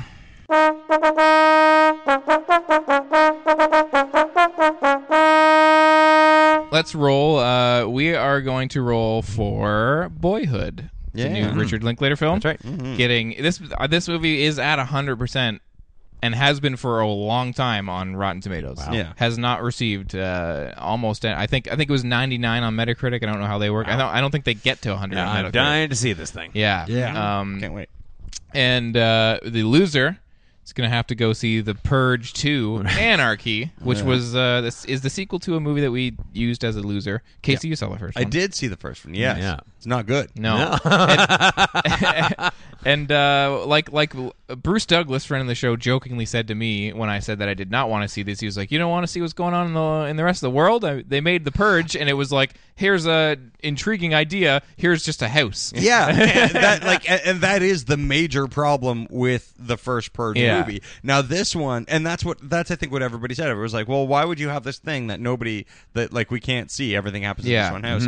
But then I think they went out and rushed out and made this movie. Where I think it's just gonna be too much much craziness. Yeah, Just like, we're running around the streets. Yeah. And it looks awful. It looks irresponsibly and they tossed directed. they tossed all like Ethan Hawke didn't come back, so now it's just a bunch of nobodies. Oh yeah, no. Like I think that they tried to do this as quick and cheap as possible. Oh, for sure. Because the first one movie was has huge. Nobody in it. Yeah, and I think that I would predict diminishing returns on this in terms of box office, but I don't know. So fuck it. I hope it's great. Yeah, Casey, gonna roll. Here he goes. Oh yeah, I have a. I got a 4. That's a 4. Could go either way. Yeah. All right. I am rolling. I have rolled a 4. Also a 4. All right. Huh. There might Greg be a reroll. If Greg rolls lower, or I'm just losing. He loses. Oh, we all rolled 4s. That's a straight up reroll. Okay. Has that ever happened before? No. Yeah, we did it with 6s once, and I was like, spooky. Do I want to use this other die? I have another die too. Different dice. Do you want to switch die for the reroll? Yeah. If it lands on that, it's 6. All right. Role play cafe. Yeah, shout out. I went there and played some board games. And stole their dice. No, they give it to you. They give it to you. That's Well, a 1. Oh, I got a 1. Aha, I rigged it. What you got now? Oh, I rolled it really far. That's a 4. That's another 4. Hold on, I'll go get it. Greg's got to go get it. I'm talking into 2 mics. 2 mics. Greg is rolling. That's a 3. That's a 3. I'm going to see The Purge, too. Yep. Purge it up. Purgy. Yeah. All right. Even purgier. Purge harder. Oh, golly. Purge Electric Boogaloo. Yes. All right. So now we're going to get on down to 90210 Yeah Relay. Oh, yeah. Oh, yeah. Down. 9021. Oh, yeah, corner. Yeah, we need a little thing. So, Yeah, we really do. It was my turn this week. Yep. Watched the episode today. Took all my notes. I have a Samsung phone. Yeah. Which I guess I get, about 15 to 20 lines of notes before it makes me start a new page. What do you got, like 4? Which is just a nonsense. Yeah, I had that is 7 nonsense. pages of notes written God. down. Then my phone rang. Oh, no. And it deleted all of them. That's great. Right at the end of the episode. Like, the episode's done, and I was finishing the last sentence. Yeah. And I got some call from... was it like, you've won a... yeah, it was like a nothing. Yeah. I'm like, what in the fuck? And then I was like, well, whatever. And I hung up, and then I'm like, where are my notes? Why? Thanks a lot, Samsung. Yeah. And your Yeah. fucking retarded notes. So How is I that- have my first page of notes for some reason and nothing else, so I'm going to have to go wing it? blind on that. Okay. Also, screw you, Dan Gorman. Yeah. For not finding this episode, and then you got to watch the fun, crazy episode, and I had Why? to watch this one. This one sounded great. It was a little boring, but let's talk about it anyway. There was a couple of things in it, though, that were totally fucking fascinating. Now, this is the one where Brandon... It winds up on a TV show. Okay, what's it called? It's called Fame is Where You Find It. That sounds like it should be great. Yeah. But yeah. Anyway, so what this episode opens up with Brandon is playing rollerblade hockey alone in a park. Oh, no. Aw. Just rollerblading around. Just one lone with Canadian. it. Yeah, I know. Because he's yelled at everyone that he knows. Yeah. Nobody wants likes to hang him out anymore. anymore. Oh, God, we're not playing two of these things that aren't sports mashed together. That's America talking, of course. Yeah. Then you see this their family having a picnic, and this creepy guy with the trench coat's looking at them from around a tree, and they go to fly a kite, and then he runs over and steals the purse. But then this girl jumps out and is like, "You busted!" And he takes out a switchblade and he's like, "Don't make me cut you. I'll do it." And she's like, "What's that gonna do? Yeah, you've got so much more to live for." And then a guy yells, "Cut!" Oh. See, it was a TV show. It wasn't real, kids. Don't worry. Don't let everyone freak out. And then they're like, "That was a great take. This is all wonderful." And then the PA comes over and is like, "Oh man, that kid that you hired to play the surfer punk, he's got food poisoning." And Surfer punk. Yeah. And Get that guy over there. And yeah, the director's like, "Oh, come on, how hard is this? Any jerk off the street could do it, like that one." Jerk off the street. Brandon, who's still rollerblading and playing hockey. He's like, huh? Who? Who, so me? the PA goes over and is like, "Are you into this?" And he's like, "Yeah, if it's paying, sure." Goes over and says, "Are you into this? Also, do you want to be on this show?"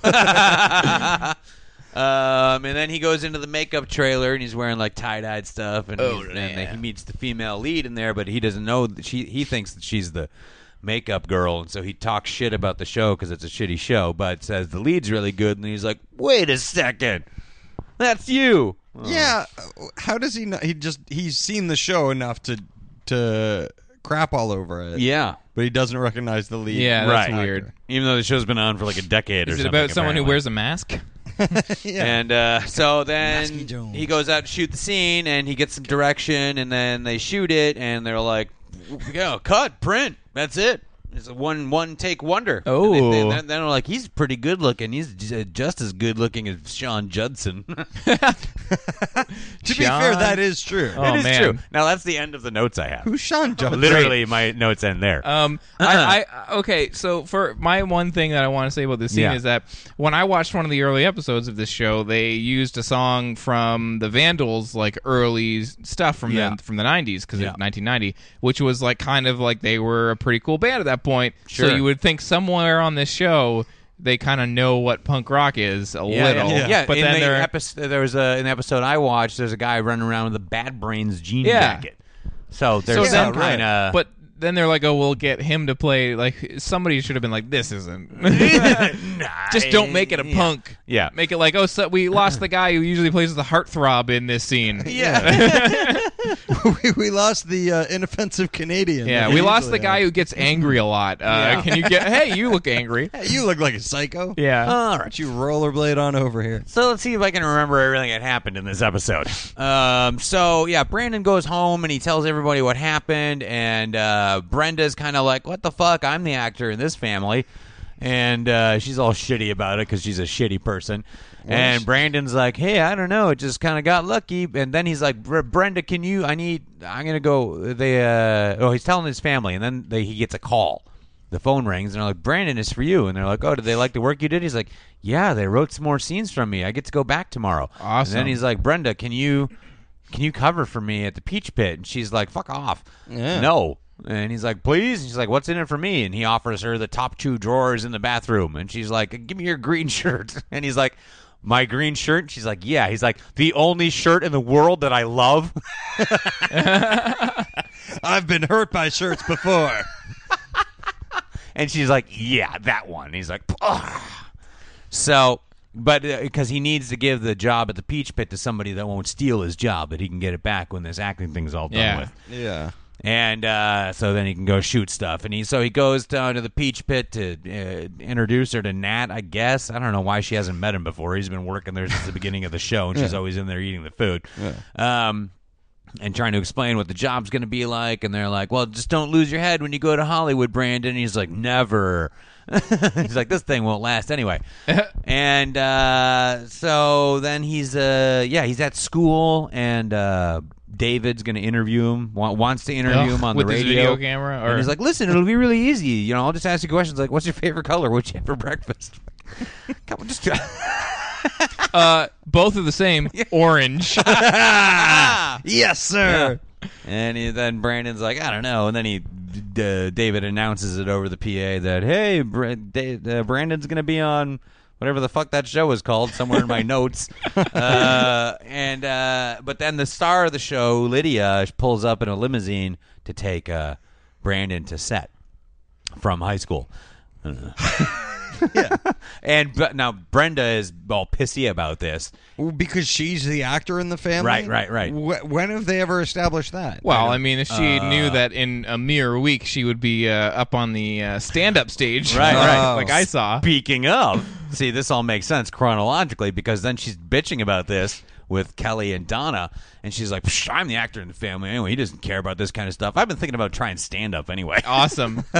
And they're like, really? And she's like, yeah, because you don't have to be yourself up there. You can be whoever you want. And then she's like, no, it all mean that, governor. Wow. And they're like, woo, that's really good. More. And then she's like whatever, stuff. And that's like a Valley Girl. This is great. And then she does some kind of weird, like, hey, New York in and my face like, is something up in here. No. They just shut it down. It's just like, oh, my God.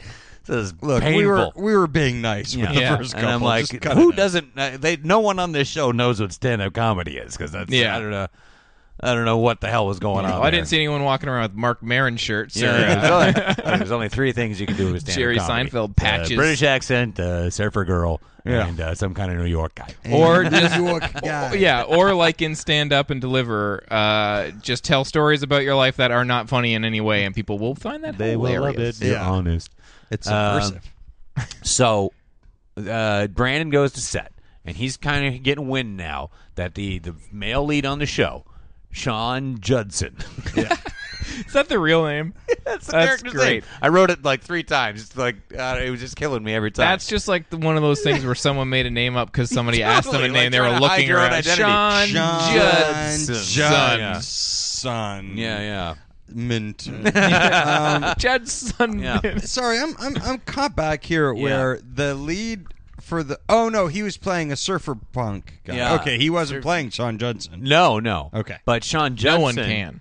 is in not even a Sean contract Judson. dispute with the network, and he's probably going to leave the show. Mm-hmm. So they're going to need a new male lead, and they've written all these lines for Brandon now. Yeah. So it's like if he plays his cards right. So then he's on set, and the scene is he gets his direction. The director is like, "Okay, just make this one hot and juicy. Make it hot and juicy." And then Gross. So the scene is Lydia, who's the big TV star of the show. She comes in and says, "I was hoping to find you here." And then Brandon turns around and they juice kiss. is flowing. Yeah, he's hot and juicy. he is dripping with juices. I was hoping I'd find you here and you'd be hot and juicy. And so he turns around and then they kiss. And they're cut. That's perfect. Cut it. Print it. Not juicy enough. Now, back to ones. Let's do it again. And they do. And then it's like over and over. So you get the sense of, doing it a bunch of times. And then again and kiss again and and kiss again. and kiss and kiss. And it's like, then we laugh and forget our lines. And and then so he has a pretty wild time on set, and he's been smooching this girl all day, and then they kind of go and hang out, and first he goes home. Brandon goes home, and he's telling everybody about it. Now he's talking with industry lingo in the biz. Oh yeah. Anyway, Brenda, over at craft however, wearing his sunglasses, is a terrible waitress and has had an awful time at work. Yeah. Just cannot get anything right. It's a mess. She's angry. She hates Brandon so much for this. And then Brandon's like, "There's this industry party I gotta go tonight," and his dad's like, "What shouldn't you be studying?" He's like, "Dad, this is where you like meet and greet." And so he, he's gonna go. And so he goes to this party, and you get cutting back and forth from the party and Brenda having a terrible time at work. Right. And Brandon's hobnobbing with people. And then the Lydia, the actress, she tells Brandon, "You're a real good kisser." And he's like, "Yeah." And she's like, "My first kiss was on the show, and it was with Sean Judson." And it still sounds like she's making it up. Yeah. And it was with Sean Judson. Oh wait, damn it! and then you cut back to Brenda can't. Oh, it's like Nat's like, "Hey Brenda, I need a water on 5, ketchup on 7, and a setup on 8." And she's like, Water on 5, ketchup on 7, setup on 8. Okay, water on 5, ketchup on setup, 7 on. It's just terrible, exasperated acting. And then it cuts back. Brandon's gonna make out with Lydia, and he's making out with her. And it cuts back, and Brenda's spilling garbage everywhere. And then it cuts back, and Brandon's making out with Lydia. I thought you were going to say who walks Judson in the room, but Sean Judson. And she's kissing Brandon, but staring at Sean Judson. Oh, man. Oh, no. But Brandon doesn't know this. So then the next day at school, Brandon's all hoobity-doo. I'm a fucking TV guy now and stuff. Hoobity-doo. Hoobity-doo. And In the biz, Brenda, Don't worry, guys. I'm still human. Brenda's bitching about it again to Donna and Kelly. And they're like, well, and she's like, I'm so bad at this job at the Peach Pit. And she's like, well, they're like, why don't you just quit? And they're like, I can't give Brandon the satisfaction. And they're like, well, can't you Why just... would that satisfy Brendan? He needs her to He do needs the her job. to do that. I don't know. And then they're like, why don't you just, like, you know, what do they say? Something like, what, you know, just pretend you're having a good time. She's like, what, just pretend like I know what I'm doing? And then she looks up at the sky like, I have an idea. And then so then Brandon shows up to set the next day, and Sean Judson's there. And he's looking at the script, and he's like, hey, my big scene from today has been cut out. And they're like, yeah, Sean made a deal with the network. I guess he missed me, says Lydia. Yeah. And Brandon's like, oh, crud. And then you cut to the Peach Pit, and Nat is like, where's Brenda? And then she comes storming in with big, like, wacky 50s glasses on and her hair in a weird bun, and she's like, certainly, my name's Laverne. I'll be your waitress tonight. Yeah, I got a photo of it up. Yeah, and so she's like this wacky waitress like character and does this for the whole rest of the episode. Well, she's Laverne, and she says stuff like, certainly, sweetheart. Who's that getting back at? Is she just? It's her only way to do it. Is she showing her brother's boss that she's also a mental deficient? Yeah, I don't know. And then she's like, goes up to the customer, and he's like, would you like to hear today's specials? And Nat's like, we don't have specials. She's like, it's like spaghetti with like some meatballs, a sauce, and stuff. We got all kinds of pies too. Can I tell you about pies? Boys. This sounds great. I don't know what your problem is. It was bonkers. I'm like, this more is the of most this I've liked. I hope she's had a mental break, and this is the character for the rest of the series. Rest of the show. Yeah. That would be awesome. Laverne, the 50-year-old waitress, but the customers love it. They can't get enough of it. It's wonderful. The one guy's like, I don't even care what you bring me. And that guy was juicy as hell. That guy was a little too juicy. And then we cut to... Why would you like that, though? It's like, yes, please waste more of my time. Yeah, tell me about the specials that don't exist. That's exactly what I want to hear. What do they like about it? Yeah, could you make up food for me, darling? Yeah. I'm terribly hungry. And then you cut back to set, and Brandon's doing the kissing scene with Lydia, but now it's been rewritten so that Sean Judson walks in and is like, he goes, well, what does he call him? Hey, Cheesemeister. Take a hike. Woody, I thought I told you to get out of here or something like that, and then throws water in Brandon's face. Sorry, quick point of interest. Is Cheesemeister his character name? Yeah. He plays starring Jerry Cheesemeister. Brandon as Jerry Cheesemeister.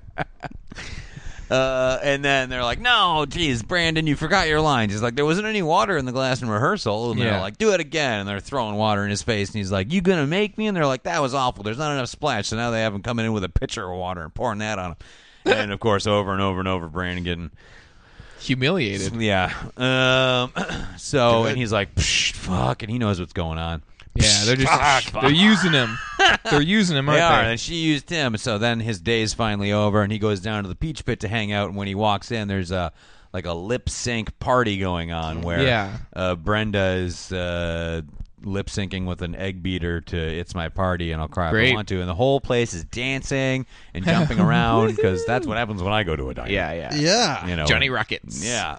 Now Brandon's actually juicy because he's dripping wet, right? Well, no, that's just the magic of acting. Dan. Okay. He was able to clean up and put on his own street clothes, then go.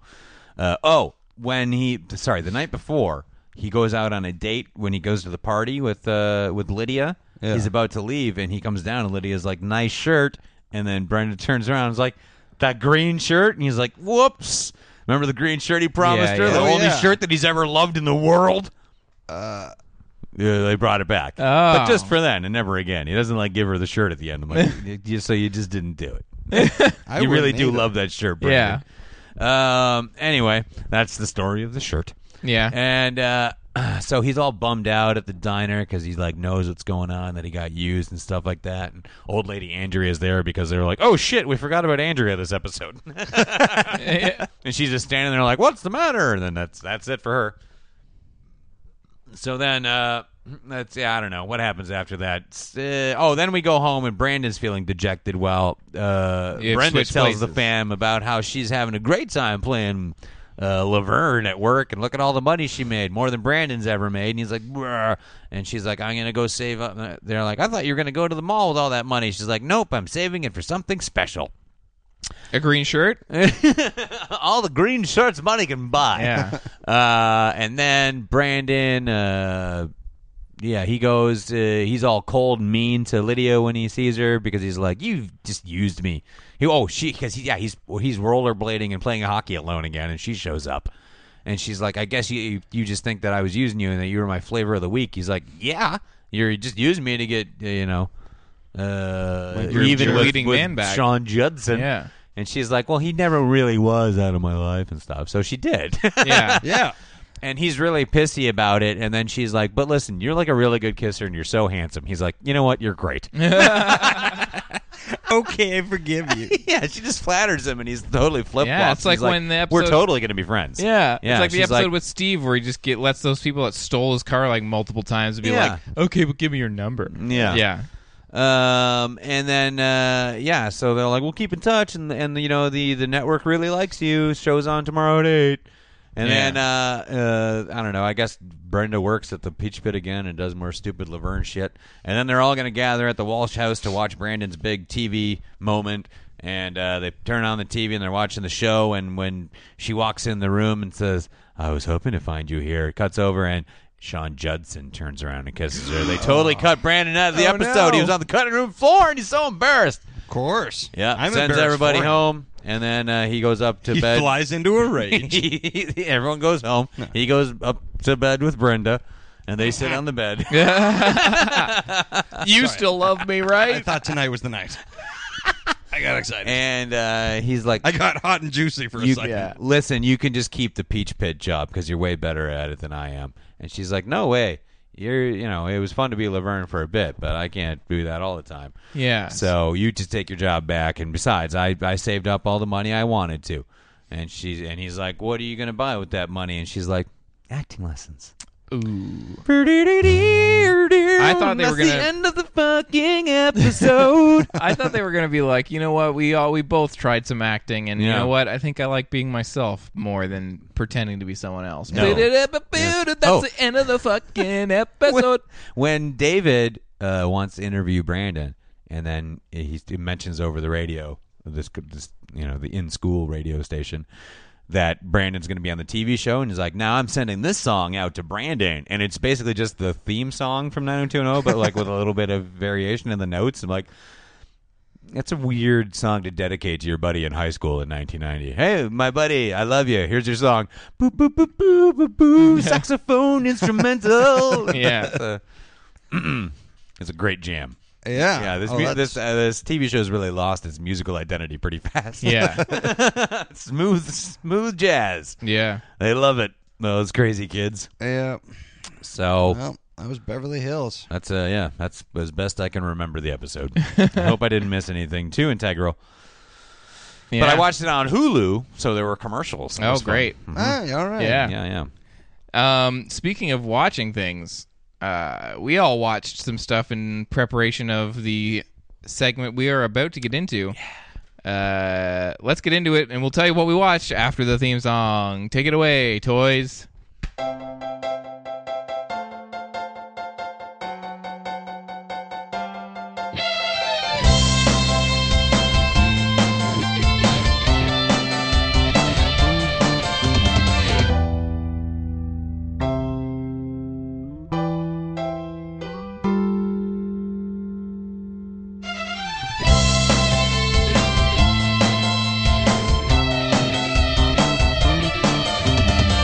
Yeah, great song. Yeah. All right. Woo, yeah, we all watched an episode the same thing every each. week.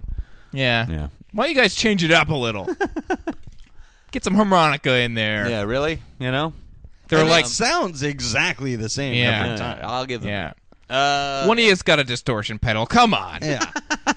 Yeah. We watched 2 episodes of 2 shows in advance of TV Dad Cage Match. That's right. What TV shows did we watch, guys? As I fall over. What chair are you trying to sit on, Dan? I'm dropping things left and right. I'm a mess. Dan's having a senior moment. Yeah. We watched Too Close for Comfort. Yep. To see Ted Knight's character. Yeah, we got Ted Knight, and his name is Monroe. Everybody on that show is named Monroe. I'm loading it up. It's Ted Knight plays Henry Rush, guys. Henry Rush. Come Henry on. He plays Henry Laverne Rush the waitress. from Too Close for Comfort. And we also watched some All in the Family. Oh, man. Yeah. Yeah, what a great show. One of my very favorite shows of all time. And that was a one good of- episode to pick at random. It was Yeah, a yeah, it solid really one. was. Yeah. Archie Bunker. Yeah. Too Close for Comfort, 1980, I think it started. We didn't watch the pilot episode and then a Yeah. little bit of the long forgotten episode, or the, I don't know if it's forgotten. Yeah, the but controversial episode. Yeah. Sure, where Monroe is raped by a Monroe couple of gets ladies. raped by women. yeah.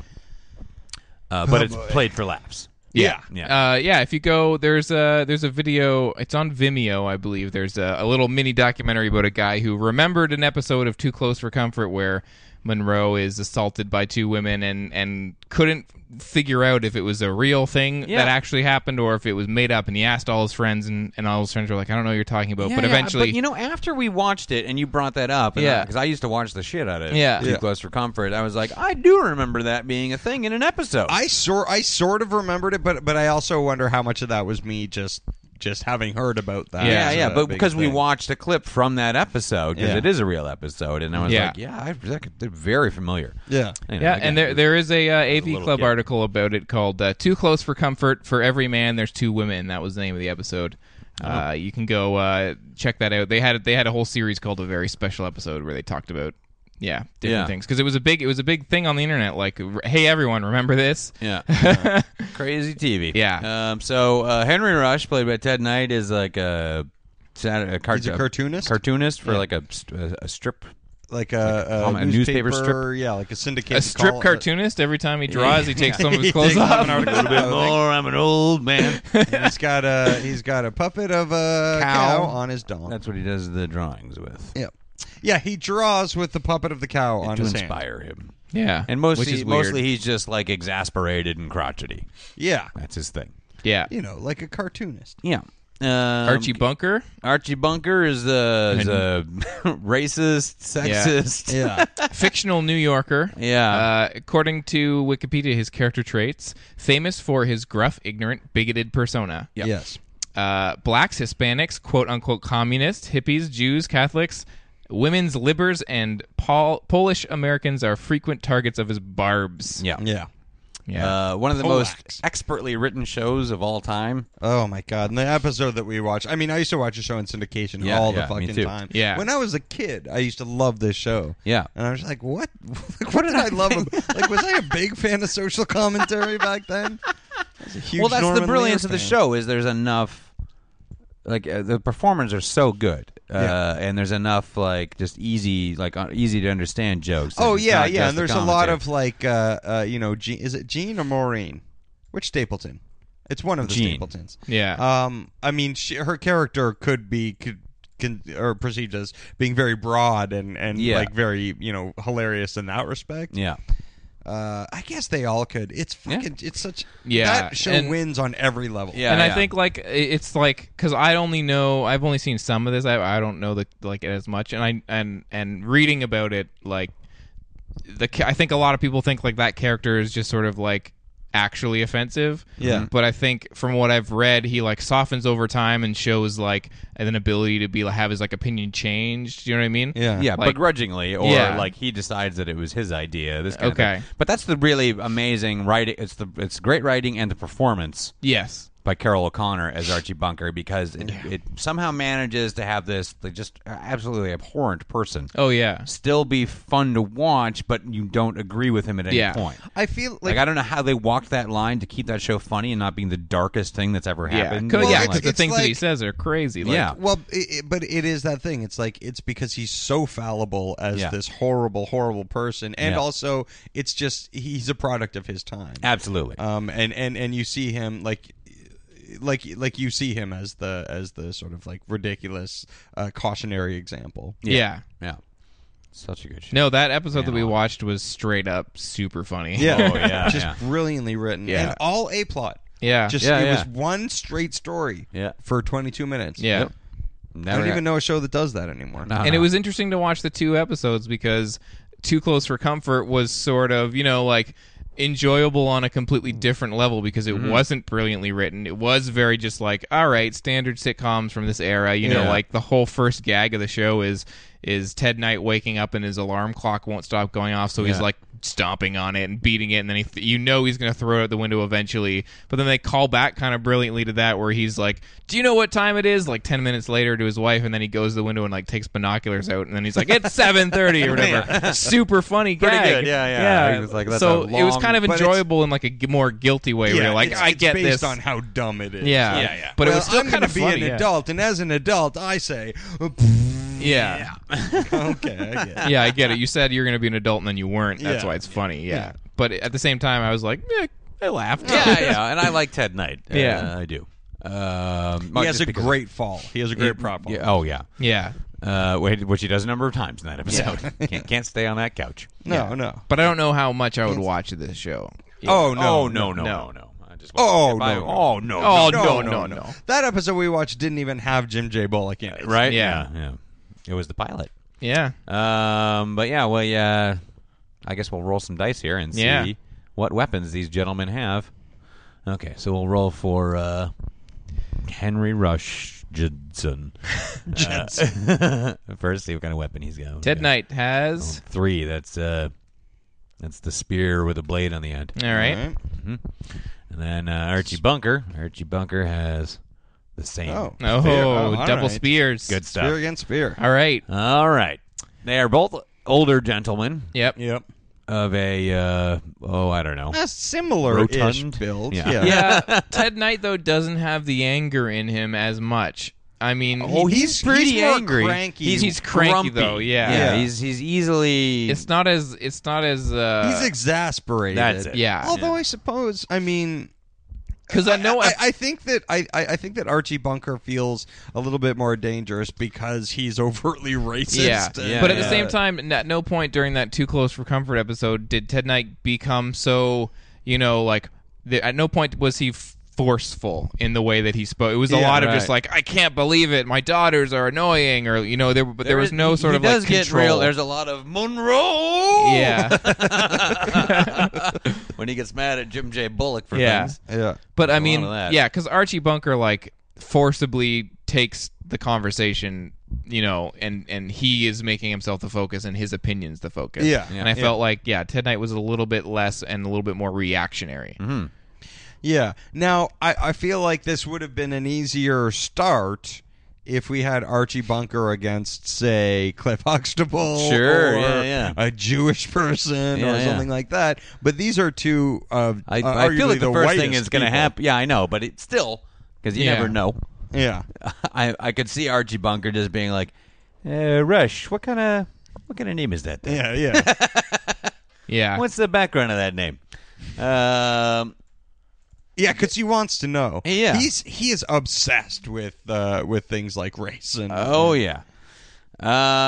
So yeah, how do you see this thing getting? Do you off? think What's- Henry has his little cosmic cow I thing? think he does have the cow. And Yeah. that could send off like, why you got that little cow, you Yeah. weirdo? Oh, yeah, he's you an know what? artist. I like that. He's an artist. He's an artist. Yeah. And I think Archie's got a problem with that. And he's Absolutely. got a cow on his hand. Yep. So this guy's some kind of a fruit. No, he probably go. thinks that he's like a commie, and he's like, "Hey, what do you got that cow on your hand for?" And Rush is like, "Well, I'm a cartoonist or whatever." And he's like, "What are you recording this with that? Like, do you have a little a recording device? You sending things back to the commies? You spying on us? You American?" Okay, so he thinks. So the fight starts because Archie Bunker thinks that there's a tape recorder in the cow. Yeah, and he's Yeah, spying I find on this to be pretty plausible. Yeah. Yeah. Oh, yeah. This is what would happen. Yeah. Yeah. So, okay, what does he do? Does he charge? I with think the he tries spear? to hit it with I the think spike. he started. Swing. Archie Bunker is going to Oh, he go goes in for on the the cow charge and first. start swinging around. Yeah. And we're going to get some Ted Knight exasperated. Ooh! Yeah, I think running around trying to. I think trying he to jumps avoid it. back and realizes that the cow is the problem, drops on the ground. But I think he also, in the surprise of being attacked with that pole with a nail in it, I think also drops his. Oh, okay. Yeah. Because I think he's just whoa shit and drops everything in his hands to sort of like stop. Yeah, he does seem clumsy and a little scattered. So I think he loses everything. So now does that stop Archie, or does Archie? Well, because Archie's not he's a product of his environment and of his times. But he's ultimately a caring father. Okay. And so let's say he goes to inspect the cow now that it's dropped, because he's not going to just hit him in the face now that the cow's on the ground. No, I feel like the cow's on the ground. Ted Knight's on the ground. Yeah. I feel like he's going to look for the mic. He's going to be like, "What's inside here?" Like start turning the cow just inside maybe out. Stab the cow. Yeah, on the ground. All right, yeah, let's have him stabbing the cow. Yeah. And this makes Ted Knight, this throws Ted Knight into a rage because and he he's loves also the cow. kind of- That's right. And also he feels like he betrayed the cow. Yeah. Because the cow's on his hand, and to get Archie away from him, he threw the cow. So he's got his own feelings of guilt. And also, Archie's a little occupied now with smashing the cow. Right. Yeah. So he sees a little bit of an opportunity here's for an his opening. rage. Right. So let's say what happens. Are you gonna? I think he gets to his feet and full on like fucking shoulder to the gut tackles Archie to the ground. Oh, like a football tackle. Yeah, football Isn't tackle. it? Yeah. Oh, shit. Yeah. I thought maybe a jump on the back, but I like it. Yeah. Yeah, football tackle. No, I think he's really going for it. I think he sees sort of like the gravity of the situation. Right. So he takes Archie down, and Archie's got a bad back too. He does. So And really likes to complain. Yeah. So I think what happens is now Archie's on the ground. He's actually been physically hit. Yeah. And I think he was not prepared for that. No. Because usually people bend to his will or whatever just by him yelling at them. Yeah. So he's shocked by the violence, and his back's gone out. Because his back does go out. Yep. Ted Knight's now on top. Okay. What's he doing? He's going to put that cow back on his hand. Yeah. Yeah, where it belongs. Yep. I agree. Yep. Does the cow start taunting Archie? Well, the cow's been stabbed multiple times now. Oh, do you think that Is this in the reality of like in Ted Knight's reality, is the cow hurt? Mortally. Is Yeah, this okay. is this And there's a only point? one way for a mortally wounded cow to survive. Like is Blood this the transfusion? Human blood. Yeah. All right. Is this the point where we cross over into like he's had a mental break, and now the cow is his own, is this the point where our TV dad Cage Mac takes the usual leap Yeah, into I the? think this is going. He's been assaulted. Yes. Yeah. His cow has been stabbed. Yes. He has now attacked a man Yes. who's on the ground. He's put his cow back on. The cow is in shreds, but it still works as a puppet. Yeah. So it is still technically alive. Yeah. Yeah. But not And long for this this world. exasperated man who lives his life on the edge of frustration and anger Yeah. finally takes that lonely Yeah. jump into the darkness. All right, Okay. he jumps off the cliff. So becomes- he's goes gone and the completely cow is now bananas. in his role. Henry Rush isn't here anymore. Now there's only cow. Yeah, now it's Cosmic only cow. Cosmic Cow. Cosmic Cow could cosmic call some of his adventures. cosmic pals. Yeah, and his cosmic bloodlust. So there's a... I think Henry takes. I think Cosmic Cow takes Henry. Oh, over. yeah. I think the cow wants revenge. But Yeah. I think he takes him over to Archie and just I think gets Henry to shove Cosmic Cow into his throat. Yeah. Oh, okay, so And the he's cow reaching goes into down it. the The cow's throat. going down the throat for blood, Because man. Archie's out, right? Like, his back is out. He's lying No, on he's the rolling ground. around with his mouth wide open, complaining. Yeah. Yeah. Yeah. So maybe Cosmic Cow reaches down his throat and going pulls for out... blood. Is he pulling out guts? Yeah, sure. I don't know. What do you think? What guts are we getting? Are we? Does he pull out the tongue first? A lung. Just a lung. All right, so he pulls out a lung. Yeah. Leaves the other one in there so Yeah. he can still breathe. Right. If I understand lungs correctly. That's And I yes. think I do. Yeah. You can just rip one out. Yeah. The other will be fine. The other one will be fine. Totally fine. Yeah. Okay, so he's got a lung. Yep. He's not dead. There's a cow down him. Mm-hmm. There's a cow down in him. Yep. Um, I don't know where to go from this. yeah, because he's already got a lung. I mean, does he just let him bleed out? Well, I think here's what's going to happen is he is bleeding out, and Yeah. the hand comes back, and now the cow is covered in blood. Covered in He's blood been and guts. stabbed multiple times. Yeah. It's a mess. Yeah. He needs a new puppet. Oh. Uh-huh. Oh. I think you know what I'm saying. Yeah. I think he's got a... So killer clowns from outer space is him. Yeah, that's right. Yeah. Wait, does he put his hand up Archie Bunker's butthole? Yeah, of course he does. Oh, no. Hey, you could just go in the back like in Killer Clown. Yeah, if you're could've. lazy. Yeah, exactly. But that's not what we do here. No. This show goes in through the butthole. Yeah.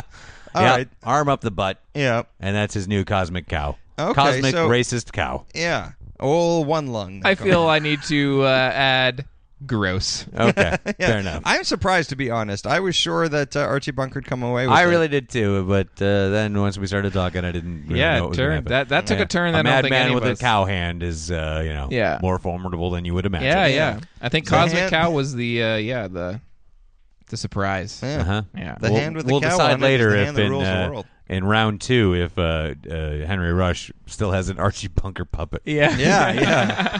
Things may revert back to Cowhand, but Well, for we'll now, see. We'll see what the people want. But for now, he may well show up with a rotting corpse on his arm.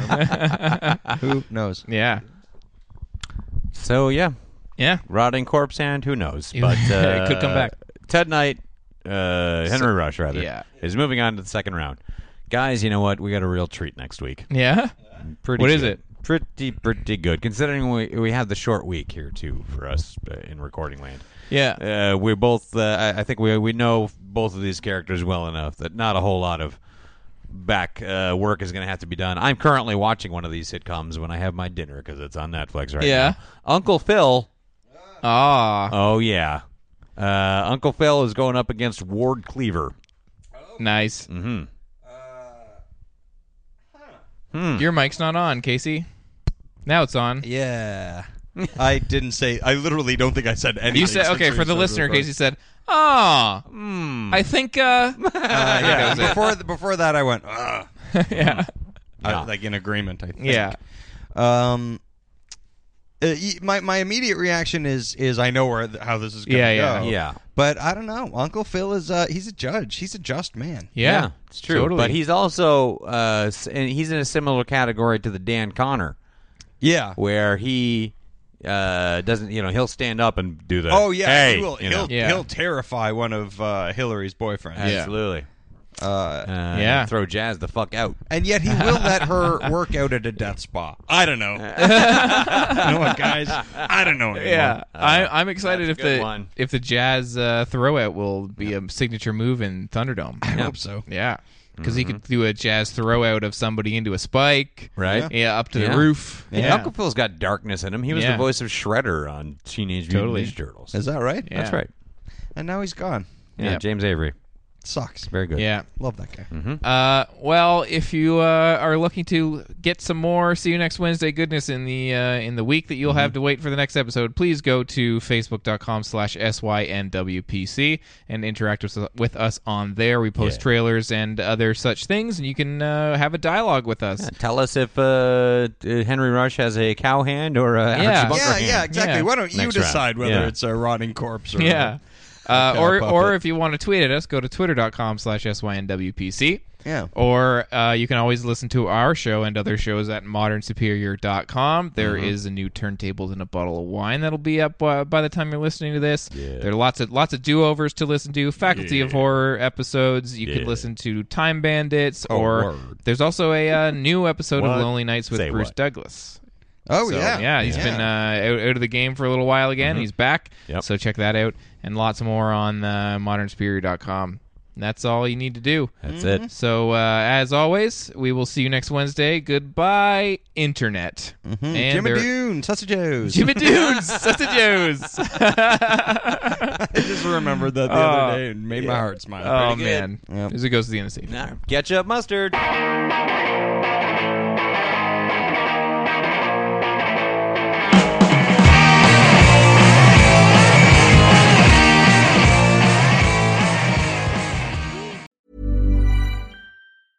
Hey, it's Paige DeSorbo from Giggly Squad. High quality fashion without the price tag. Say hello to Quince.